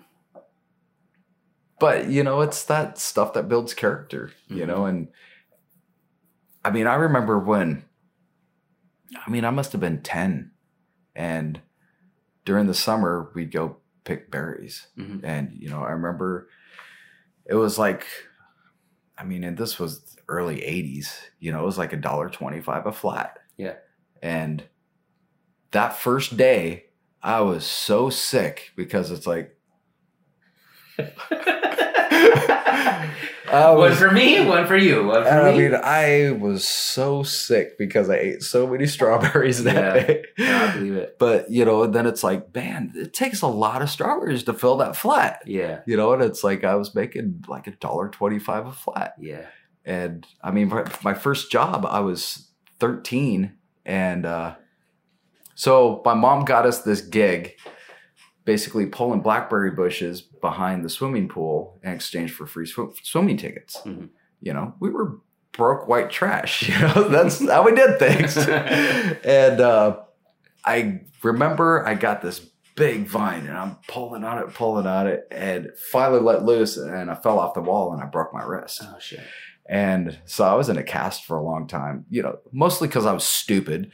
And, you know, I got about mostly healed, and then I'm kind of fucking around on the skateboard. Bam! Oh, re-broke it.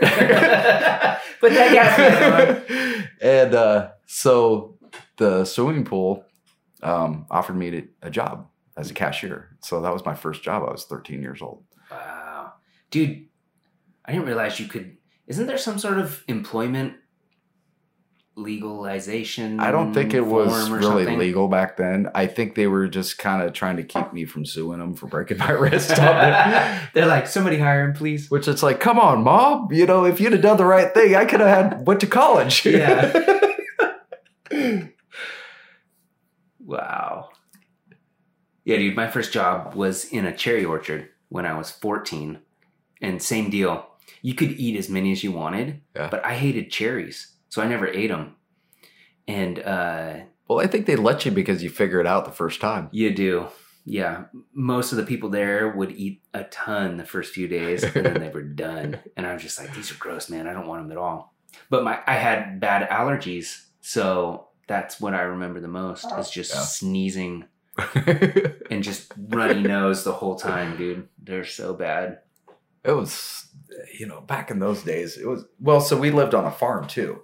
And so we had to go milk the cows and, you know, feed the chickens and collect the eggs. And this was in Portland? It was out in Banks. In Banks, yeah. Okay. So my first memory, it was really weird because it's like my first memory was I remember waking up and going downstairs and went into the kitchen and had a bowl of cereal, and I see people moving around all over the place. And it was the day that we were moving from Portland to Banks out to the farm. How old were you? 6. And so we were out at the farm from the time I was 6 until 12. And then we kind of moved around a little bit and then ended up settling in Cottage Grove by the time I was, well, in 7th grade. Mm-hmm. But yeah, that farm. Was it cool? Did you like it? It was a lot of work. Yeah. It was kind of cool, you know, kind of being around the animals and stuff, but, and there, you know, it was 10 acres, you know, so there was a lot of room to kind of go screw around at. And, I remember way up the hill, there was this tree and it had this branch that kind of came down like this. And so I just go up there and sit on it like a swing and stuff. Where's Rich? You know, but it's like there was 8 of us kids still living at home then, and dude, it was crazy. What was that like, man? 7 siblings? From what age to what age? So my dad had 2 kids from his first marriage. Uh-huh. My mom had 3, and then they had 5, and I'm the oldest of the 5. So, you know, when my dad got divorced, I think the kids ended up going with their mom. And so, you know, we'd see him every once in a while. But dad ended up adopting mom's older 3. Mm-hmm. So, you know, it was always at least us 8. And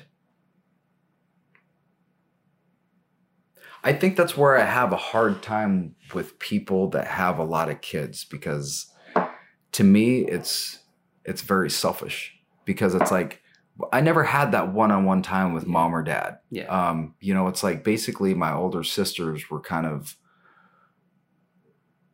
more involved with raising us kids than mom was. Mm-hmm. Because, well, you know, dad was always at work. You know, he had all these mouths to feed. Yeah, right. You know, mom she was going through her own stuff, and I think she's got a lot of mental issues. You know, she ended up doing a couple tours of, you know, asylums back in the day. And while you guys were all there? Yeah. Wow. And you know, so she was kind of going through her own stuff and wasn't really in the position to raise all these kids. Yeah. Dude, that's a lot for anybody. I could never even imagine. 10 kids. I mean, I had one, and I'm like, about the time she's 6 or 7, I'm like, all right, I think I got this figured out enough. I could probably have a second. That's just a lot of kids. Yeah. You know, and it's like, I mean, and this was back in the 80s, you know, everything was cheap, but it was like $50 for us to go to McDonald's. Oh, yeah. You know, everything was a huge ordeal because you had to pack all these kids into the station wagon and, you know, and going to church, you know, it was not an act of God. You guys all fit in one car? Yeah. I mean, we always had vans, you know, these big cargo vans or, you know, the long station wagons. Yeah. And, holy shit, dude. Yeah, it was crazy. I cannot imagine the logistics of that. I mean, I love kids. I would have 10 kids, but I get what you're saying. Like, I want to spend individual time with each of them and make them feel like I think that's where I came with my kid is it's like, I don't want to have another kid because everything that I'm able to give to her financially, emotionally, you know, whatever is going to be split in half with another kid. Sure. And is that really fair to her? Don't know. I mean, that's a personal question for each person.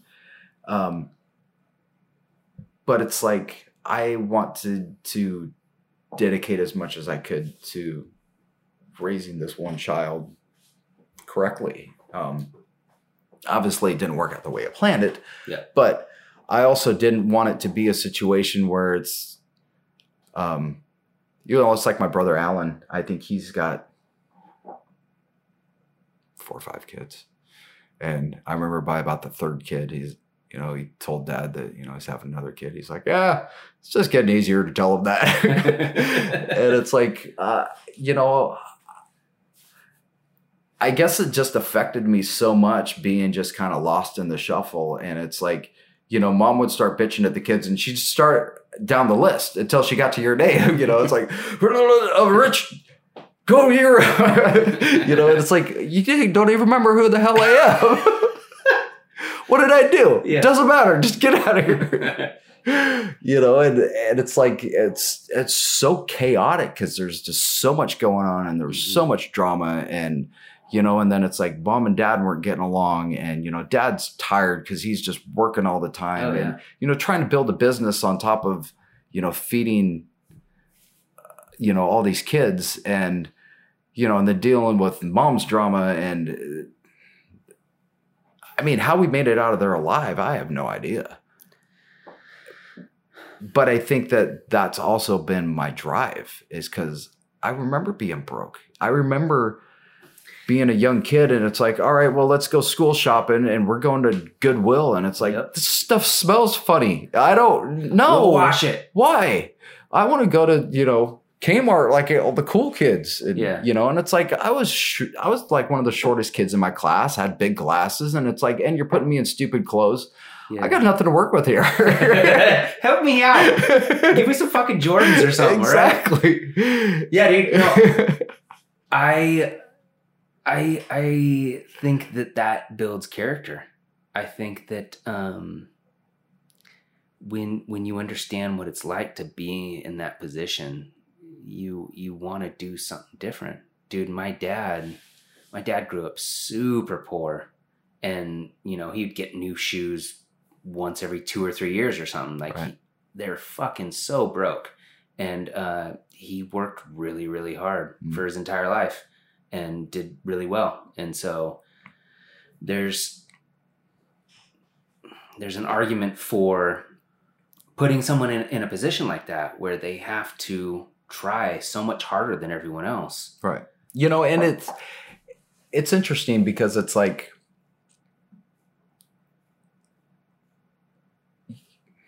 you know, you look at the race issues, and it's like, you know, I wasn't black, but I had my own struggles. Mm-hmm. You know, I'm broke white trash. Mm-hmm.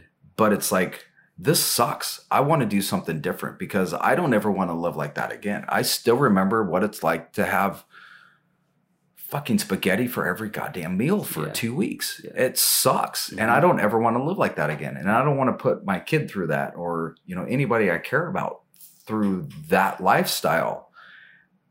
I want better for myself. And that's always been my drive. And I'm glad that I've went through it, because it's built the character of the person that I am today.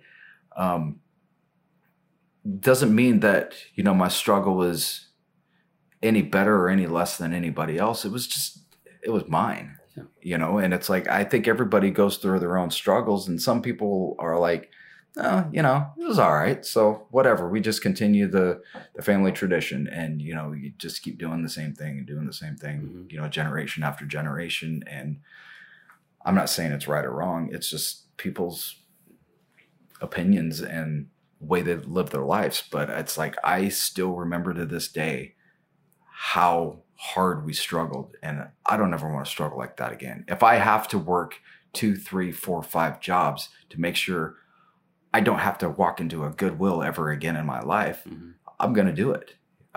You know, and then when I was in my early 20s, you know, of course I wanted to be a rock star. Well, I got to go to LA. So I ended up going to Hollywood and end up living on the streets of Hollywood for a couple months. I never heard you tell me that. Oh, yeah. So there, you know, this pre-internet, you know, back in the nickel ads, you know, come down to Hollywood, live the rock and roll lifestyle, blah, blah, blah, you know. Well, you get down there and it turns out it's selling cleaner door to door. And I'm like, no, ain't happening. And so I ended up going down there with like, I mean, I was 20. I think I had $100. You know, I ended up getting this little storage unit or something because I went down there with my guitar and, you know, a duffel bag of clothes. And they're like, well, you know, if you're not going to work for us, then, you know, we'll just drop you off at the bus station. I'm like, I'm in Hollywood. Give this a go. And so, yeah, I ended up just kind of sleeping on the streets. And, you know. You physically slept outside on the street in Los Angeles. Yeah. Dude, I hope you're not embarrassed of that, because that's cool. It was horrible. It may have been horrible, but you know what? You actually tried and did it. You know how many people want to do it and are too scared to do it? That's so cool. It's just, you know, an experience. Yeah. You know, it's part of, I was trying to go for, you know, it's like, I wanted to be a big rock star, you know, and LA is where it was happening, you know, especially in Hollywood, you know, and it's like to go down there and, you know, it's like I'm sleeping on Hollywood and Vine, mm-hmm. you know, all the cool places that Motley Crue's talking about. And it's like, no, it's a shithole down there. Yeah. Skid Row. Yeah. But, you know, it's like, again, I still remember how cold it was at night. And, you know, it's like, it was probably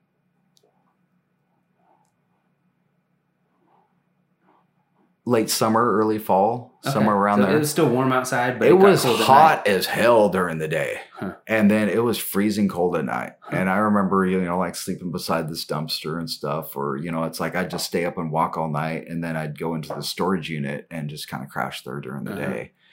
And, you know, it's like I was trying to find a job, and, you know, but yeah,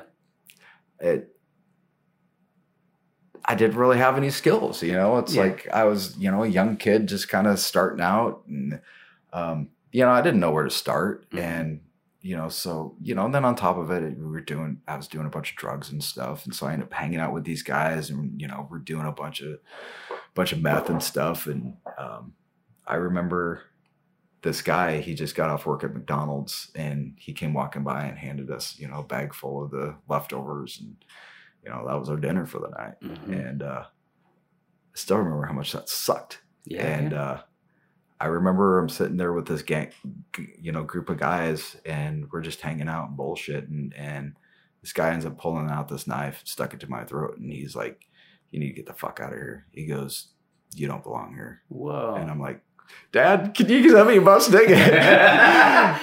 I'm done with LA. And, you know, it's like, it's one of those experiences that changed my life, you know, and it's like, I'm glad I went through it because it's like, I really know, I thought that I struggled being in the middle of 10 kids and we didn't have any money. And it's a different struggle to be sleeping on the streets and not knowing where your next meal is coming from. And almost getting your throat slashed. Right. Yeah. And, yeah, dude. You know, it's made me kind of appreciate things a little bit more, you know, and on some aspects, it's like, it's also kind of made me a little callous too. Cause it's like, I've gone from, you know, being broke and being homeless to, you know, I've worked my ass off to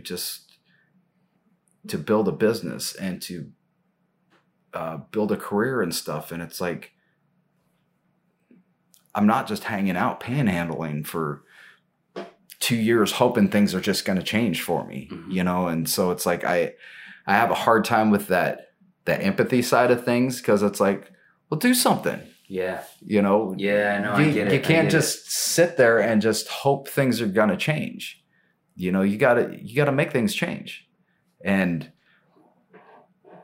I don't know, I could be completely wrong and off base or I don't know, but that's just kind of how I feel, especially going through it, you know? And it's like, I've been through being broke. I've been through being homeless. I've struggled with drug addiction. And yeah, I mean, I was bad but it's been 25 years since I've, you know, touched drugs. And, you know, so it's like the whole always an addict or, you know, always an alcoholic thing. I don't buy it because it's like, I could give a rat's ass about ever touching meth again. Yeah. And it's like, but I've also had to kind of build my life to, I've got too much to lose if I end up going back to that life. And that was an experience. And I'm glad I went through it for the experience to know that I never want to live that life again. Yeah.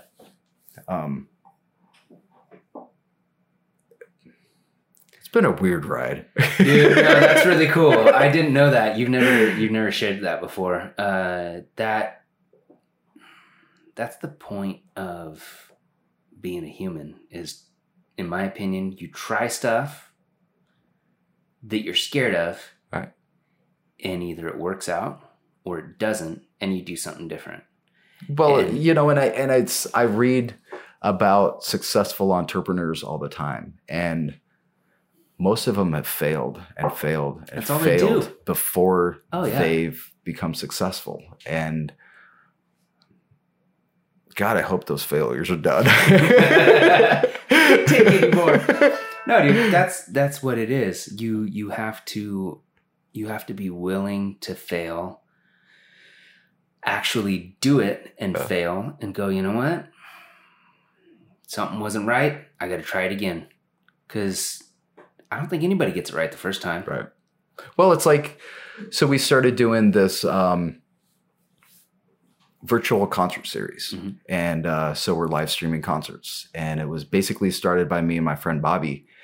And, you know, he's a video guy. So it's like he's got a bunch of cameras. I got a bunch of sound equipment. You know, between the two of us, we got a bunch of lights. And it's like, there's no concerts happening right now. You know, let's make something happen. And it sounds great in theory, but it's like we're going through struggles trying to build this thing and learning how to perfect things as we go. And it's like the first show was rough. Second show was rough. You know, by about the fifth or sixth one, it's getting a little better, but it's like we're still trying to figure out how to refine it and make it better. And it's like, I don't care if we have a perfect show by any means, but I want to be able to move forward and be more professional, you know, and that's where it kind of sucks. And the Portland industry is, it's like, there's a lot of, I call it the mecca of mediocrity. It's like, what's the bare minimum that I got to do to scrape by or to get the gig or to be better than the next guy? I just want to hit that bare minimum. And it's like, I don't want to do that, you know? And there's a couple other guys that are doing the live streaming things. And it's like, that's not our competition. we need to strive more for like the Letterman show or, you know, that national level. That's where we want to be. As long as we're headed in that direction, I'm cool. But it's just going to take work to refine it and build it. Dude, you can't be the best at something the first time you try it. Like, think about the first time. How long did it take you to get good at playing guitar? Years. Still working on it. Right? Me too. I've been playing guitar for 20 years or something. I can play the shit out of a guitar, but right. I'm not an expert. Nope. Like, you have to do it over and over and over again. Absolutely. And so, I mean, that's what it is. Like, I remember when I started doing sound, probably about the first 6 months, I was doing nothing but monitors. Then all of a sudden, the guy that was doing front of house, he had another gig. And so I come in and they're like, oh, you're doing front of house. And I'm like, okay, I'm a little uncomfortable for this. But, you know, it's like, all right, I've been doing monitors. So it's like, it's 5 different front of houses versus just one. This should be okay. Yeah. I remember at the end of the show, the guy came and I'm talking to my boss right next to me. And this guy comes over shaking his finger at my boss's face. He goes, I don't appreciate you training your flunkies during our fucking set. And I'm just like, I'm never going to do sound again. Yeah. And I've destroyed some shows learning how to do it. Me too. But it's like, you have to fail to learn how to succeed. Yeah. And, you know, couple years ago, I got a gig at the amphitheater, and I'm like, "This is cool." At the Gorge, or sorry, Ridgefield, Clark County. Yeah. So I was basically kind of the house tech, and I'm like, "This is cool. I can kind of kick it here for a while. This is kind of, you know, the level I want." So we were doing. It was during graduation season, so we're doing like all these graduations and stuff, and we had this one where these bagpipers come in and go to the front of the stage, and then all the kids are following in and, you know, sitting in the chairs or whatever. And so I had like some mics above the bagpipes and kind of below. And it's like, oh, I want a little bit more of that low end. So I went to go turn that up a little bit. Well, on my board, all the auxes are over here. This board, they're over here. These are presets. I don't know what the fuck this preset was. I hit that thing. Everything went to 100%. 8,500 people in that place. Oh, man. And it's like, I've been doing this for 20 years. Still making mistakes. Yay me. Dude, that's great. There's this awesome story of Billy and Rick were out at the Gorge. And I can't remember if it was for Sasquatch or something else. But the audio engineer had some sort of digital console, like a Digio 2 or something. Or what does Pro Tools make? Digi what? Some sort of Avid console. Right, you know what I mean? Exactly. Where you could load presets, right? Right. And so the previous band had a different preset, and the new guy showed up to load the preset, and he loaded it. Nothing was set up correctly. And dude, it was some 90s band A-list, like not Nickelback or something, but like something pretty like Puddle of Mud or something like that. And the entire preset was fucked. And so the guy basically had to go through inputs during the live show. And so he's checking like the kick level while they're playing a song for the whole crowd. And then like a minute later he moves to the snare, and then like the song ends, and a minute later he moves to the hat. Like everything was completely gone, and the show's just happening. It's weird because it's like when I first started, I was working with salsa bands, you know, so 13, 16 piece bands. They don't sound check. They just come in. Hey, everybody, how's it going? Mm-hmm. So it's like I kind of get a good idea of what they wanted in their monitors. And then as they start playing, it's just like I'm spinning knobs. And, you know, so I got really good really fast. And So when stuff like that happens, it's like, all right, I know how to just make it happen right now. Yeah. And at least get a good basic and then kind of come back to it and refine it. Sit there for a minute. Oh, dude. On a kick drum, it's like...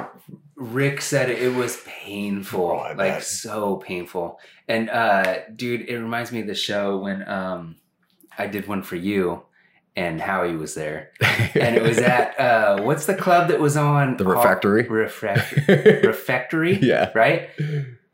Dude, some 4-piece, they were like country rock. And they showed up and I didn't have time to get them ready beforehand. And so I just had to go right then. And it wasn't that bad. Like, it was fine, whatever. But he comes over and he's got a drink the whole time. He's like, what's going on, man? What's going on? Why can't I hear this? Why can't I hear the guitar? What's going on? I'm like, dude, just give me a second. I'm going to figure it out. Was that Chad Williams? It might have been Chad Williams. Yeah, it might have been. Yeah. But he was all over me, dude. You know what? But it's those gigs that it builds your character, and you know, Dude, and you either learn from it or you're done. I remember doing this gig at the Paris. My buddy called me. He's like, "Hey, we're opening up for Faster Pussycat. Can you come do sound for us?" I'm like, "Yeah, dude, no problem." So I go down. The sound guy he was like halfway through sound check with Faster Pussycat. And I'm like, ugh, that sounds horrible. Whatever, not my gig. So then I did sound, I'm doing sound checking my buddy's band because they're up first. And he's like, hey, so then their sound guy comes over and he's like, hey, can you kind of turn it down? I don't want you to, blow out the headliner. I'm like, okay, whatever. So I did sound for them. They sound great. Get them done. I'm out.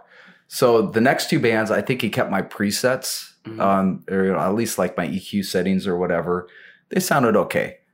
Then Faster Pussycat came up and he recalled their preset, and it was just feeding back all over the place.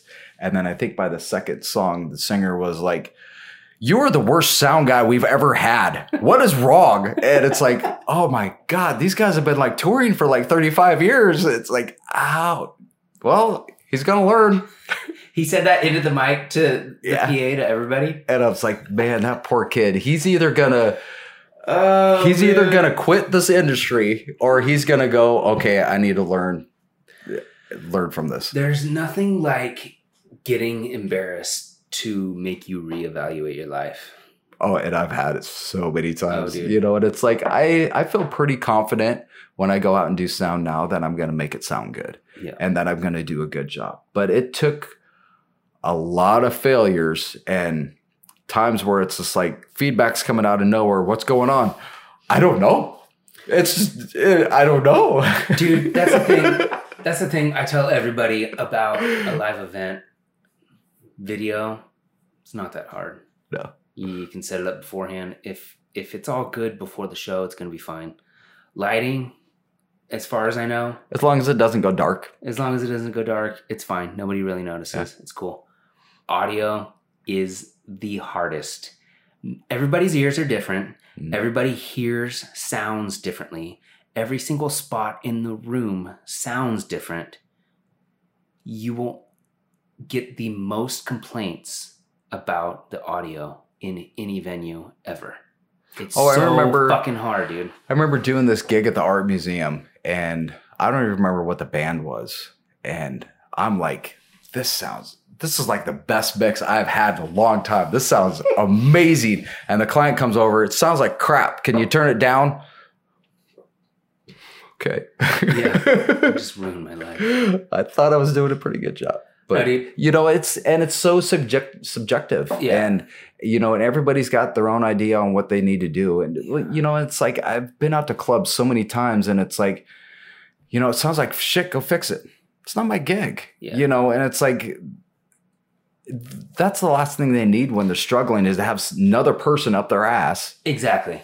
I've been that guy, it's like. No, especially when you're doing a club gig and like the violinist girlfriend is coming up to you. I can't hear violin. Can you put more violin in the mix? See, and that's It's where like, I think I've learned to be dude. snarky and just sarcastic. And it's like, it's for the best. He's not playing real good tonight. You can never mix it correctly for all the girlfriends in the room.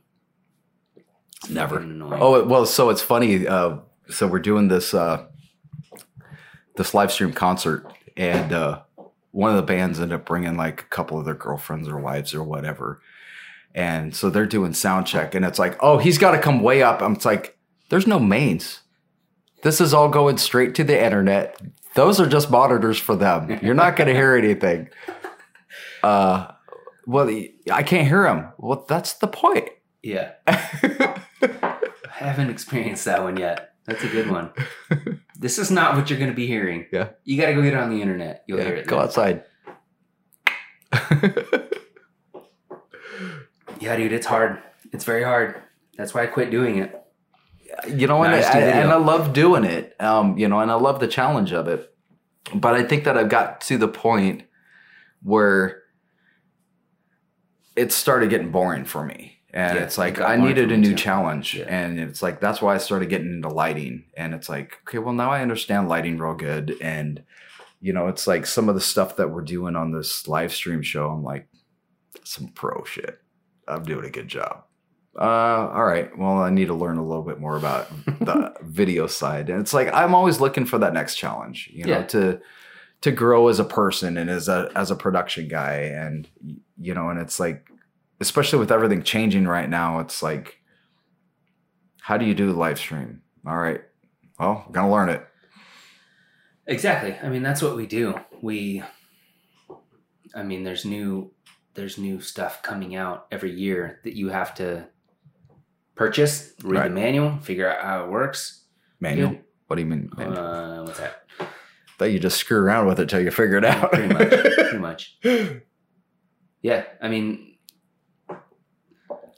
anytime somebody, like a family member or something, is like, hey, how do I do this on my computer? What do I do? Blah, blah, blah. I just Google it. Yeah. That's how I learn everything. Can you install my car stereo?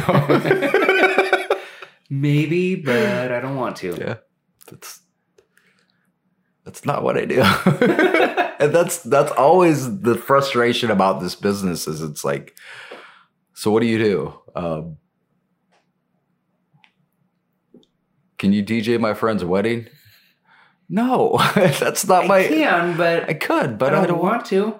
You know, that's where it's funny because it's like I get calls every once in a while. It's like, hey, can you DJ a wedding? Or how much you charge for? It's not really my thing.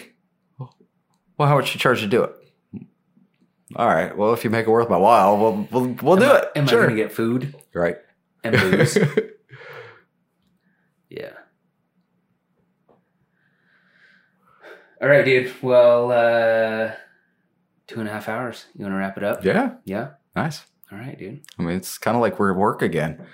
Pretty much. That's where it's been, you know, and I thought about this. It's like, it's been really weird because it's like, for what, a decade we were working together between the art museum and the convention center. And dude, I was at the convention center. You got hired. I have this vivid memory of hanging out and talking to you in the, I forget what we called it. Something dead case storage or something like that. You know what I'm talking about? Uh-huh. We're hanging out in there, and then I went to the art museum. Then you came over to the art museum, and then, dude, I saw you every day, all the time. Yeah. For years. Right. And then when I left, that's when I stopped seeing you, and that was like 4 years ago. Yeah, right about that. Yeah. But dude, been hanging out with you for a long time. Absolutely. Since like 2008, probably. I'm trying to think. So it was so weird because it's like, it was kind of a play on numbers. I remember my dad passed away in June 4th or June 7th, 2004. Mm-hmm. And I got hired on it at the convention center June 4th, 2007. Okay. They just swapped. Yeah. Yeah. Yeah. And I started there May of 6. So I was there for like a year, and then you got hired. Yeah. Yeah. And then when you went to the art museum, I mean, you were there maybe month or two before you brought me in. Not that long. Yeah. Yeah. I got them to bring you on and Cassie and Luke. It was like, It's an all-star cast. I know, it's like, who can we get? And we just pulled everybody from the convention center, and they're like, what? And that's the cool thing about this business is it's like, you know, you really get to know people and their skills. And once you're able to work together, it's just like, I mean, if you put you, me, Luke, and Cassie in a room, we could set shit in no time and it would be flawless because we've worked together so much and it would be so enjoyable because we love hanging out with each other. And, you know, and that's where, I mean, work is work, but if you can figure out how to work with the people that you love working with, it just makes it so much better. Yeah. And, you know, and then to see cool sets that we make, it's awesome, you know, and it's like, I wouldn't change this business for anything, you know, and I'm so thankful for the people that I've been able to work with along the way and, you know, build those friendships. And it's awesome. Think about all the crazy people we've met in the last 20 years. Like the most insane personalities. Ravi. Fucking Ravi, dude. Love that guy. I love that guy too. And that's the thing is that there's been so many people along the way that, you know, it's like they've brought their own uniqueness to the table. And yeah, dude, like Seth. Yeah. Or Drew. Dude, I haven't talked to either of those guys in 10 or 15 years. Like, there's so many people we hung out with and worked with every day. They were just like weird, eccentric artists, you know? And who knows what they're doing now. It's so crazy. All the people that we worked with, this was not their job. This was the thing that they did while they were trying to fund their side project, you know, or their real project. Exactly. You know? It's pretty crazy. It is really crazy. And, you know, it's been such a good time. Yeah. You know, when it really comes down to it, it's like, there's been frustrations. I mean, definitely, you know, it's a job, you know, you're going to have your bad days and, you know, your Rod Walkers and dude, I was wondering if you were going to bring him up. I'm going to reach out to him and hopefully get him to come hang out with me. Awesome. I haven't talked to him in a long time, dude. Nice. He's got some really cool stories. He never really got into it that deeply, but dude, he used to work for some record label and over in Hawaii, right? Right? Yeah. And he hung out with the Chili Peppers. Right. He was responsible for them for a couple days. Like I think he's got some stories. Oh, I'm sure he does. I want to get him over here. Should get Chuck too. Yeah. Chuck's. I ran into him a few months ago at Pro Sound. And yeah, he's a cool guy. He's a good I saw him sometime in the last year because he's out at Expo, but he's a cool guy. I like him too. Yeah, dude, we have interacted with some very interesting individuals. Right. Yeah. All right, dude. Cool. Been a good chat. Yeah, glad you did it with me. You too.